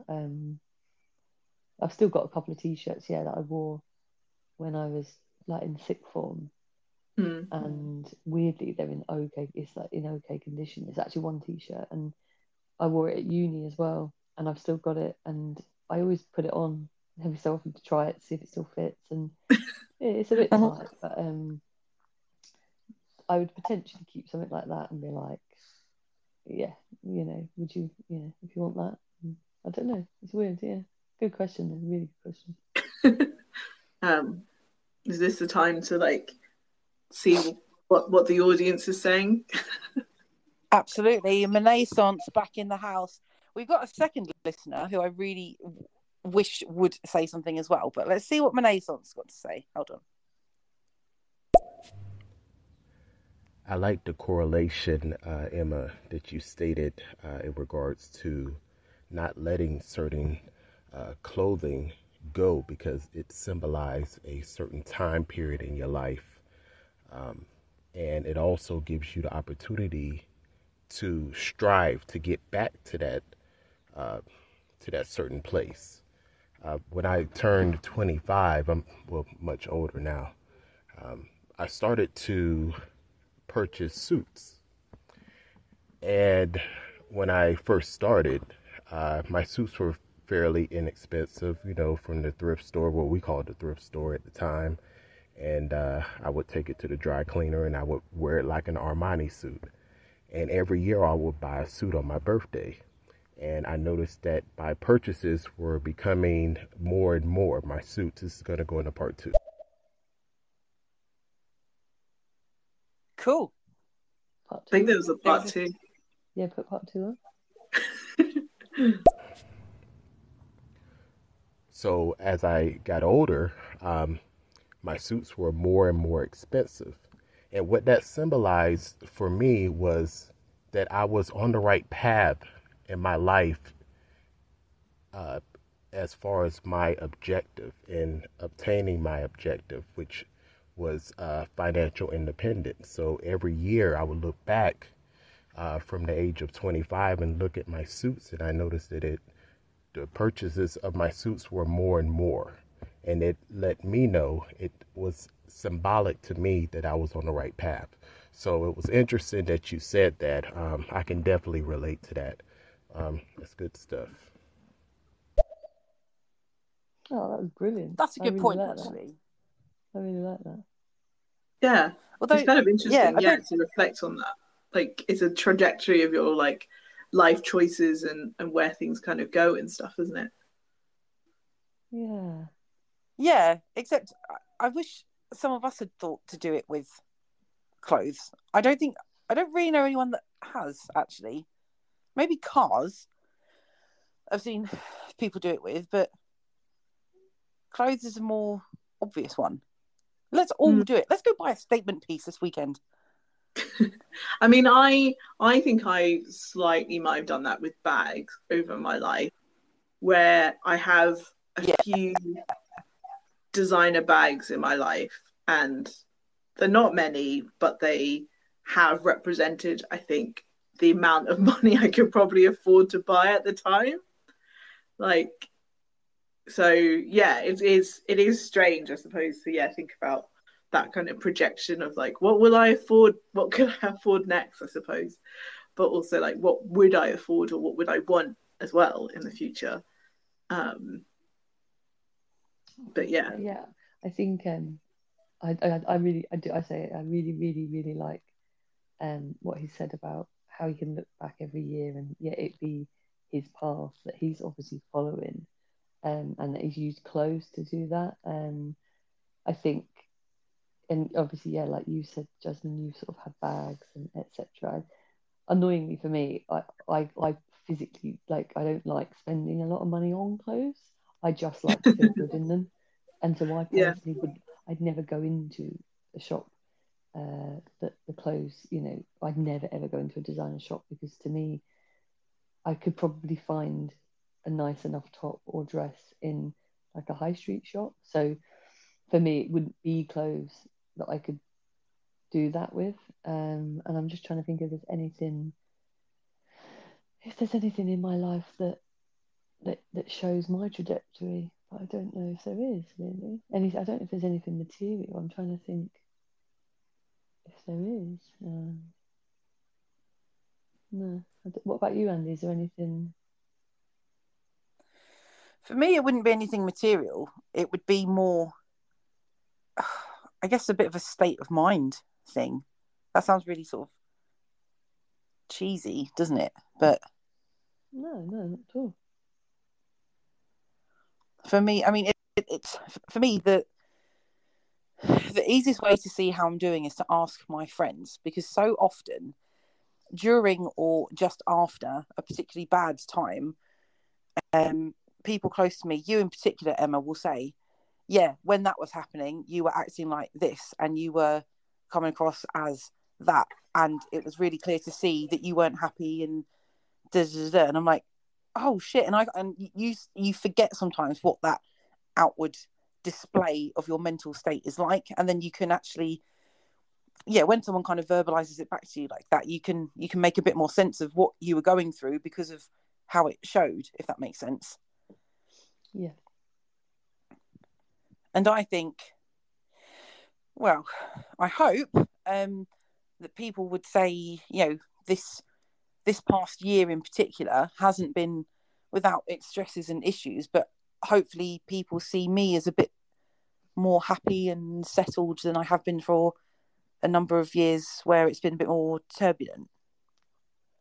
Yeah, I'd definitely say in the last few months, you 100% seem a lot happier, a lot, a lot happier in yourself, and yeah, it's nice. Obviously, it's really nice to see. Really good to see. Oh, thanks. Sorry, I just took that from we were talking about clothes, and I've just gone on this completely off-piste trajectory. No, but I think that was the point. That everyone actually, you say like clothes, and actually, clothes mean so much to people's life, and not just because of, like you say, how much they cost or anything. It's how they make you feel, or what they symbolize to you. And then it's quite easy to look at somebody in the street and be like, oh, that's a nice outfit, or I don't really like those shoes, or whatever it is. Just your own opinion in your own head. But like, actually, it's way more than that, isn't it? It means a lot more to people. Yeah.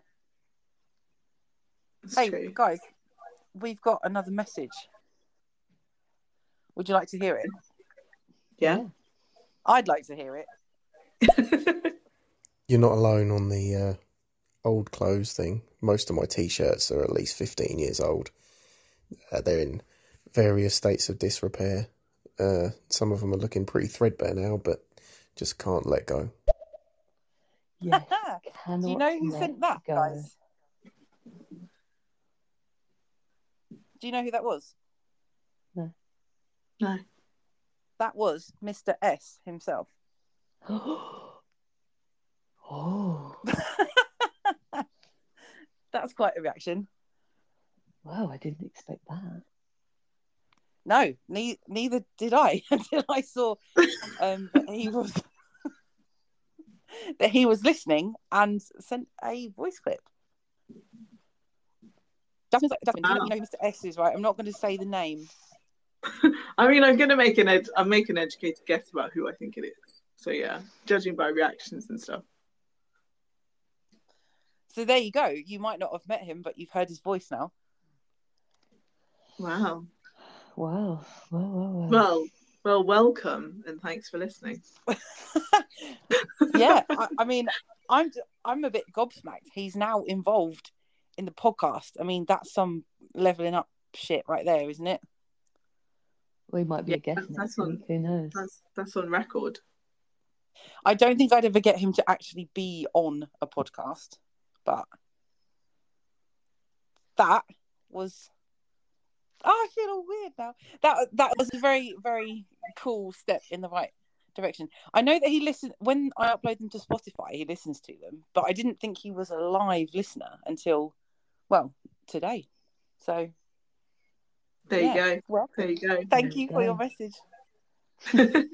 Oh, that's made this day, isn't it? Oh, it's good to hear that basically we're all hoarders and we all keep like these random bits of clothing around. Yeah, I'd say great comment, because like I say, I find the hardest things to chuck away are the things that I know I'll never wear them again, but I'm like, I can't physically chuck it away. Like, I've still got that stupid shell suit jacket that me and Michelle I wore it in that picture with Michelle. Then it just reminds me of one of the funniest days we ever had, when my mum and dad basically one day my mum and dad were like, right, we're going to clean out the loft, and me and Michelle were like really hungover and just hanging out in my bedroom, and we just got involved, and next minute we were like going through their old clothes, and we like had them basically.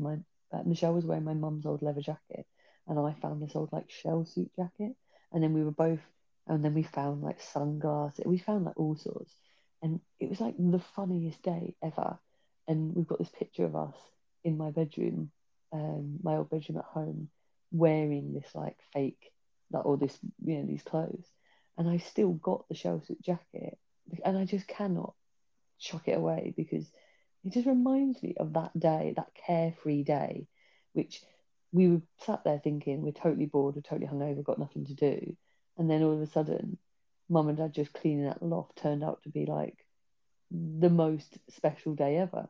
And I don't know, you just can't. I can't chuck the jacket. I just can't chuck the jacket away.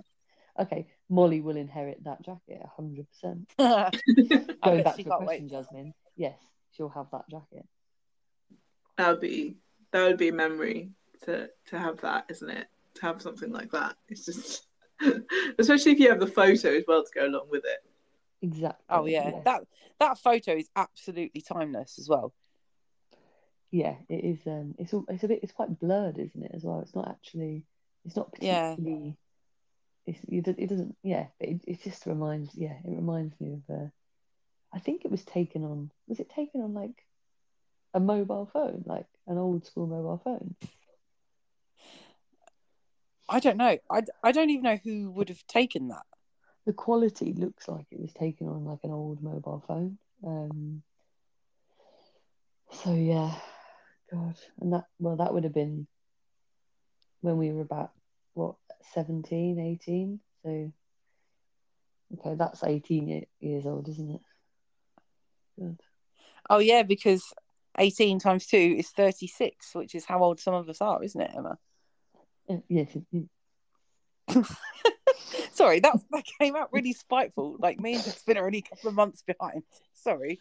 Yeah, you just wait till May, Andy. You just wait. I mean, don't look a day over 25. I sometimes no. I'm always I think I'm quite naive and what's the word? Delusional. That's more the appropriate word, actually. I'm quite delusional. I look and I think, yeah, I'm absolutely fine. I don't look 36. And then I realise I'm not actually looking in the mirror. I'm just thinking about what I look like. Emma. And then when I actually look at myself in the mirror, I'm like, holy fuck. Like, yeah, definitely people could easily say I'm 40. No, I have to admit, every time I'm in a supermarket, if you're at the like self-checkouts, not communicating with any other human beings if you can help it for whatever reason, and then they have to come over and verify if you're buying alcohol, and they just like give your face a quick glance, and then they click the button that says customer is clearly over the age of 25, even though that's legit because I am 35. I still feel this pang of disappointment, like, oh, aren't you even going to check? And it's really stupid. Yeah. It's so unrealistic. I mean, I know, but I was with someone recently in Waitrose. Who's I was with Freddie. Well, sorry, Jasmine, you don't know Freddie. Emma, you know Freddie, don't you? Yeah. We both got ID'd in Waitrose a couple of weeks ago, and we were like, "This is why Waitrose is the best supermarket." But I don't know if she was just maybe humouring us a little bit. But regardless, I'll take that as a win. I got ID'd in Marks and Spencer's about 3 or 4 years ago when I was living in Canterbury. So it must have been four years ago, maybe something like that. And I was absolutely fuming because I was on my lunch break and I ran into Canterbury. I ran to M&S to get my dad some like Father's Day beers. And I would shop in that M&S quite a lot because obviously I lived just up the road. And I literally only had like an hour's break, and I was on like a 12-hour shift or whatever. And this woman at the counter was like training. That was the worst thing. She was training this other person, this like younger. I think actually, and I think it was a kid. I think the kid was like under 18, and that's why she had to come and like verify that I was over 25. And so he rang the bell, she comes over and she looks at me and she goes, yeah, actually, can I have your ID? And I was like, I didn't have it.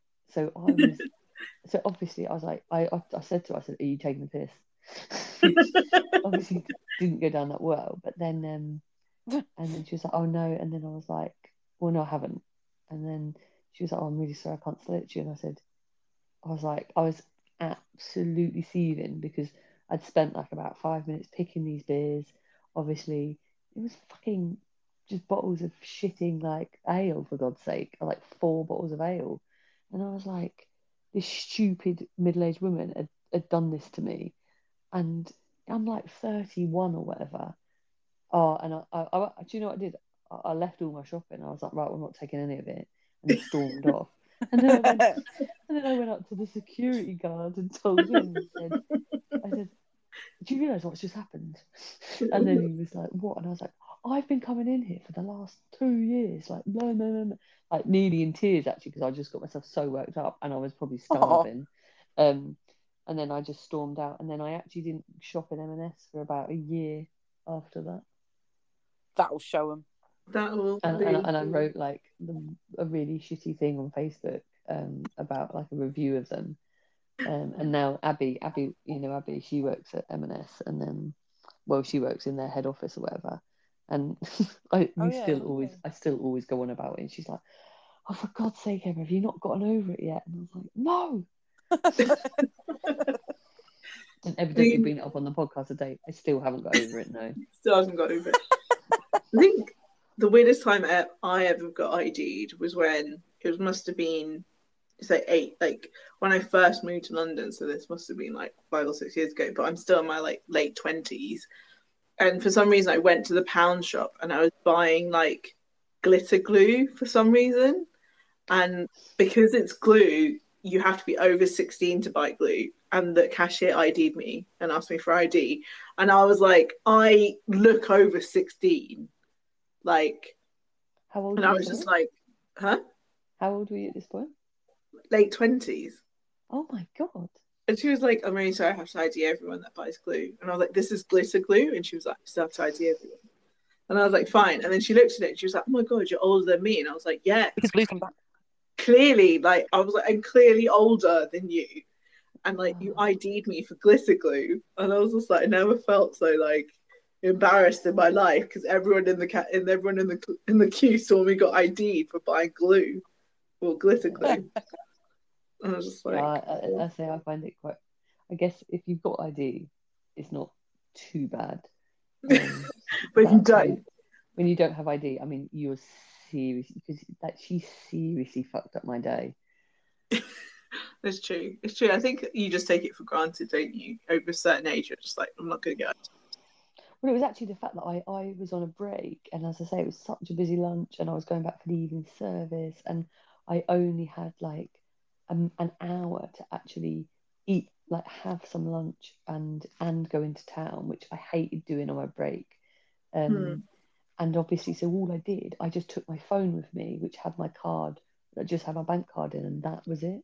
I didn't take a handbag or anything. I just literally legged it from the restaurant straight into town. And that's what I just couldn't believe how much you messed up my day. And yeah, I couldn't go back, and it did take me a long time to go back into that particular M&S anyway. I still point blank refuse to go back in it for a long time. On principle. Well, I stopped. I've never used my Sparks card again, so that theoretically I'm like not traceable to them anymore. It'd be like, yeah, do you remember I used to use my Sparks card like all the time? I'd love them to contact me and be like, hey, I see you haven't used your Sparks card in 4 years. And I'd be like, I'll tell you for why.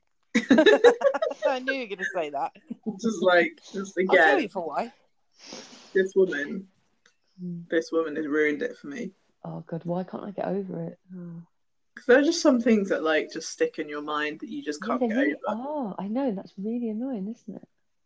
But I was also thinking, like, you know, just in terms of like age and stuff, like I've noticed as well that like now that, you know, on like the apps and stuff, on the dating apps, and I just like look at people and I'm just like, you're not 36.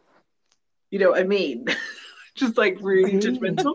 Or I'm just kind of like, I definitely look younger than you, even though you're younger than me, supposedly. And things. And I think I've just got really judgmental about like people and their ages. And like maybe, yeah, this has created a delusion that I actually look younger than I actually am. Because I feel like I look younger than these people. I had. Do you remember? Did you watch the Celebrity MasterChef? Not Celebrity, sorry, the MasterChef Professional last year. And no. So there was a guy on it who was in the final. I can't remember his name, and I could not believe it. but I was older than him, and I was like, mate, this guy must have had one of the toughest paper rounds because he genuinely he looked like at least he looked late 40s at least, and this guy was like 34, and I was at the time like 35, and was like, what? Like, I couldn't even believe it, and he was a really nice guy actually, but a bit like you, Jazz, like maybe we are really delusional, but I always think that Mark looks older than me always, even though he's younger than me. In my head, he looks far older than me. And yeah, I just think like I look at you, Andy, and you, Jasmine, and Danny Yeah. and Gabby, and I think all of us look really quite. I don't think we do look like mid-30s. I think we more look like early 30s. Well, that's very, very kind. But I don't think I do. I I do though. I really think I do. look my age now. No, I don't. Maybe when we haven't dyed our hair. Maybe Fair. I think there's a Christ. Me and Gabby are looking in our 70s then, when our hair isn't dyed. Yeah, I mean, the only time I'd say if Jasmine, we you don't haven't dye your had hair, do you? What? Do you dye your hair, Jasmine? No. You're so lucky. But I feel like you haven't got any grey hair then. I mean, I've got like some like white hairs, but I've had like kind of white hairs since I was like a teenager, like the odd one, and then I just like pull them out. So I've never seen them. I mean, I think as well, like I've got No, quite there's nothing wrong good with grey hair genes. per se, people. No, I'm not saying anything wrong. I'm just saying, unfortunately, grey hair does age you. So Andy Yeah. and Gabby, when you guys haven't dyed your hair, fair dues, you look a touch older. Yeah, I've always thought though, if the greyness of my hair could gather itself into some sort of distinguished streak, I wouldn't mind so much. But that isn't the case, unfortunately. It's just all over salt and pepper. Like I think my hair would look like Ali's if I left it. Yeah, yeah, it's tough, isn't it? Like you say, I really like grey hair, and I think if all your hair's grey, it can look really good. But the way ours grows, it doesn't really work, does it? Recently, just before I was due to dye my hair, my roots had come through quite a lot more than I cared to admit. But I sprayed some dry shampoo all over my hair, and I think, well, you guys have used dry shampoo. You know, like it's a bit whitish. You have to kind of like brush it through to get rid of the whitishness. So I did that, and I just kept on going over this bit of hair. And I was like, why won't this just brush through and just let my hair go brown like it normally is? And eventually, I was like, oh no, that's because that's actually my hair. Shit, Oh, I no. really need to dye it again soon. Oh no! It was a very depressing moment.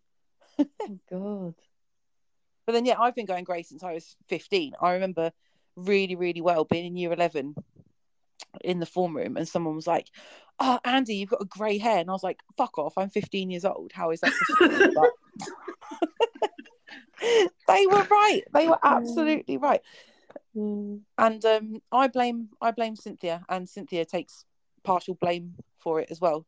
She says it to me quite often. She's like, "Oh well, Bez, it's in your genes to have lots of grey hair." I was like, "Yeah, thanks, Mum." Oh my God! Yeah, I mean, I think I just like if you look at my parents, like I think my mum does dye her hair, but like I think the majority of my family, they just generally like still have got like dark hair till they're fairly old. So I guess like I might have a while before I start going proper grey. Which I guess I should be. My mum doesn't have grey hair at all. Really? And she doesn't dye her hair. No way! I thought she did. Yeah, I thought your mum did. Go Sandra. Yeah, it's mental. Her hair, like, it's a bit. Maybe she does dye it, and I just don't know because she's just been hiding this from you, Emma, for like years. Yeah, secrets that your parents have. She'd have to physically hide it because I know she doesn't get done at hairdressers. So if she did dye her hair, no, she would because I'd know because I'd see that it'd been dyed. And yeah, I've never seen a grey hair in her head, and she's what 61. Wow, that is some good going. That is like that is That's impressive. incredible. Oh, talking of hair dye, do you know my mum loves to remind me of, Emma, the story of the first time my hair was dyed by you at your house, and we dyed it blue black. And do you remember how disapproving my mum was of it? She was like, God. "Oh, I was so suspicious because it was a hot July day, and you got in the car with your hoodie on, and the hood pulled over your head."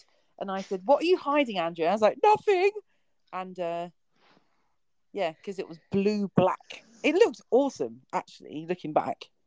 But yeah, my mum did not approve. It did look good. Would you dye it blue black now? Yeah, I think I did fairly recently. Sometimes I vary on the iced coffee shade that I currently use, and do a little bit of like a tiny hint of blue or a tiny hint of purple or a tiny hint of red, but not that often these days. I'm too conservative with a small C for all of that malarkey. Yeah, I'm like you, Andrew. I mean, last time I dyed my hair, I actually dyed it fucking just dark brown, and I felt like such an idiot because I was like, oh, I remember the days where you'd go to the live, Schwarzkopf live, and it'd be like Schwarzkopf live, yeah, blue black or like rich mahogany, but like the bright ones. And now I'm like, is this too brown? This is too brown. I actually dyed my hair. Yeah, I did. I dyed my hair about, I don't know, like a month ago or something, and nobody noticed. And that's when you got old, because it's like, if no one tells you, oh my God, I love your hair colour, like, oh, you've just dyed your hair, then yeah, basically there's just no point, is there? It's just natural, I suppose. I mean, I've dyed my hair orange. Well, not fully orange, but like partly orange, like twice. Did you? Yeah. I guess like you guys might not have seen it. Like I did it last year, and then I did it a couple of years before that. Have you got photos? But you have to send me some photos. Yeah, they were like, I think I posted on like my Instagram of it. But like, I'm gonna totally look for them. But basically, like, I think because my hair's so dark, like it just takes so much effort to dye it a color which you can see. And like, and then basically like every time I go to hairdressers, I've seen it. Yeah, I've seen it. Yeah, every time I go to hairdressers. Yeah, so every time I go to hairdressers, I'm like, oh, I want to dye my hair, and they're like, oh, what kind of color? And they're like, and then basically it turns into this conversation about how much do you want to spend on your hair and how many times do you want to keep coming into the hairdressers, because they were basically like, if you do orange, like because it's very similar to like yellow, which is like the bleach kind of color, then it'll just kind of naturally kind of fade. But if you do like a purple or blue or something else, then it will start going a bit of a weird color once the dye starts coming out, and you have to come back in to like keep getting it like topped up and stuff. And I was just like, oh, I just don't know if I can be bothered to do that. So that's why I always go for like orange. But I always dream about like, fully bleaching my hair into like some other cool color, but I just don't know if I've got I think you should do it. But I don't know if I've got the patience or the time, because like it takes so long to like bleach my hair. Yeah, actually, that's true. Yeah. Like I think when I did it like last year when it was like orange, I think I was in the salon for like 6 hours. Oh my God. And I was just like, I just can't sit here. No. Fair dues. But it was also hilarious because I went in and it was like this cool like salon in like Brick Lane in the East End, and I was just like, yeah, I'm really cool, and everyone in there was really cool and young, and I went in and I had like my book, and I was just reading my book in the middle, and everyone else was like watching like YouTube or watching videos on their phone, and I was just there like a muppet, like reading my book. Like, what's she got in her hand? Yeah, she's like, why is that girl reading a book? And it wasn't like a small paperback, it was like a proper hard cover book, like a big book as well. And I think they just were like, what are you doing? But yeah, but who knows, maybe this year, maybe again like next year, maybe for the new year, I'll fully commit and I'll do like the full bleach blonde. And now a word to the wise on the old bleaching of one's hair. Yes. I went through this circa 10 years ago, and my hair genuinely hasn't been the same since. Yeah. So easy on the bleach, Fuller. That's what I have to say. Yeah. Was that with your bleaching? Have you done it yourself and by the hairdresser? No. It was all me. I mean, that's probably where I was going wrong, to be fair. Because I would just get 2 boxes of the peroxide shit and just whack it all on. And yeah, my hair was just breaking at like 2 inches from my head and stuff. God. It was terrible. Oh, You're breaking up. Yeah. The things you do for love. Well, I didn't do it for love, but I kind of thought it would impress someone at the time, which is pretty lame. But it was a kind of fun experiment until my hair was just dead. So I'm sure you would take a much more sensible and rational approach to hair dye. Leave it to the professionals for a start, Jasmine. Are you talking really fast on purpose, or Who? Me? Yeah. Yeah, before No. it just came out like a really like fast kind of like babble. What you just said, it was kind of funny. Like someone had put you on like You were fast mode. Double Exactly. speed. Yeah. No. I don't know. I guess maybe it's a connection thing, and it just sort of stored up a few seconds and then released it all at once. I don't know. Maybe that's what happened. Guys, I'm really sorry, but I'm gonna have to go. It's a bit too late for me now because I've got a baby that'll probably wake me up about 18 times throughout the night. So I'm gonna have to get some shut eye. Sorry. No, same. And I don't have the excuse of a baby. All I have is a job to go to tomorrow, which is not the same thing at all. But I feel you regardless. But I'm totally up for doing it again if I'm invited again. Oh my God, 100%. Yeah, I'm well game. Yeah, maybe sounds good. Maybe a Monday in a couple of weeks or so. Yeah. What? Yeah, sounds.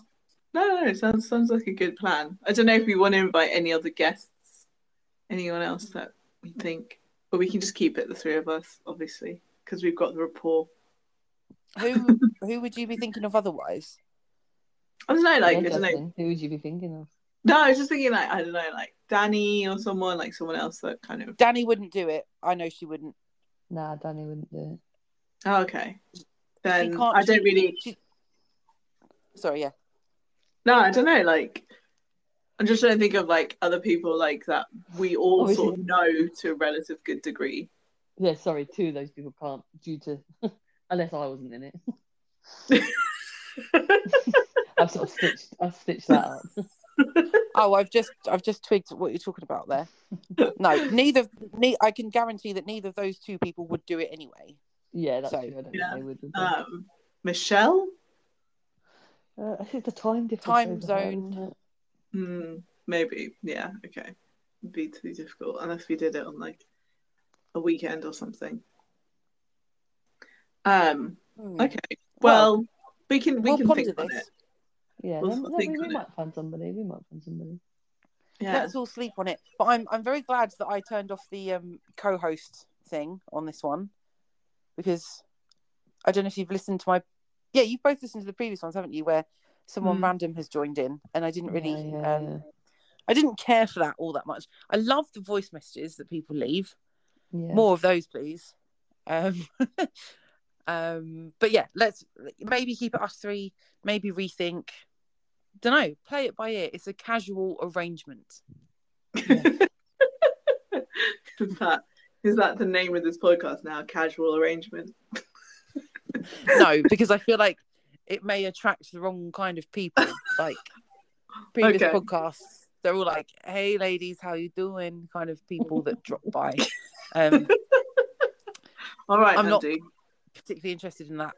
I mean, hang on, didn't that happen to us last time, Jasmine? I can't remember what that guy's name was, but he was all like, "Hey, Jazz, I'm in Southeast London," blah. Yeah, he did. That wasn't how he sounded. I don't know what voice that was, but Vito. Vito, yeah. Vito, that was his name. What a legend. Well, yeah, I mean, I think let's keep it on the up and up and keep it clean, guys. Nice. Okay, well, it was great to talk to you. Yeah, lovely to speak to you guys. And you guys, and we have much ground to cover as well for next time. Yeah, we didn't even cover some of the things that we were thinking about talking about. We could be talking for fucking hours. Let's be honest. Yeah, true. Emma, me and Emma didn't we have a sleepover on the phone once? We did actually, yeah. Me and you have done some actual record-breaking like phone calls, and the sleepover probably was the longest, wasn't it? But how did we deal with the 59 minutes thing? We were just kept hanging up and ringing back, didn't we? And put it on maybe put the phone on silent. I mean, that's dedication to the chat. So quick. Well, maybe we won't reach those levels, but we'll try our best and see what happens. And thanks to our listeners. Thanks, Renaissance and Mr. Shiva. Is that his name? That's not his real name. I know that's not his real name, but that's his username. No, I'm going to say his real name, but I'm just saying that's the name that came up. Right. Yep. All right. Okay. Yes, thank you. Especially thank you to him. And you went really quick again. Thank you. Especially thank you to him. Yeah. Okay. Well, good night. Good night, all, and speak to you again soon. Good night, all, and to all a good night. Ciao. Bye. Bye. Bye. Bye. Bye.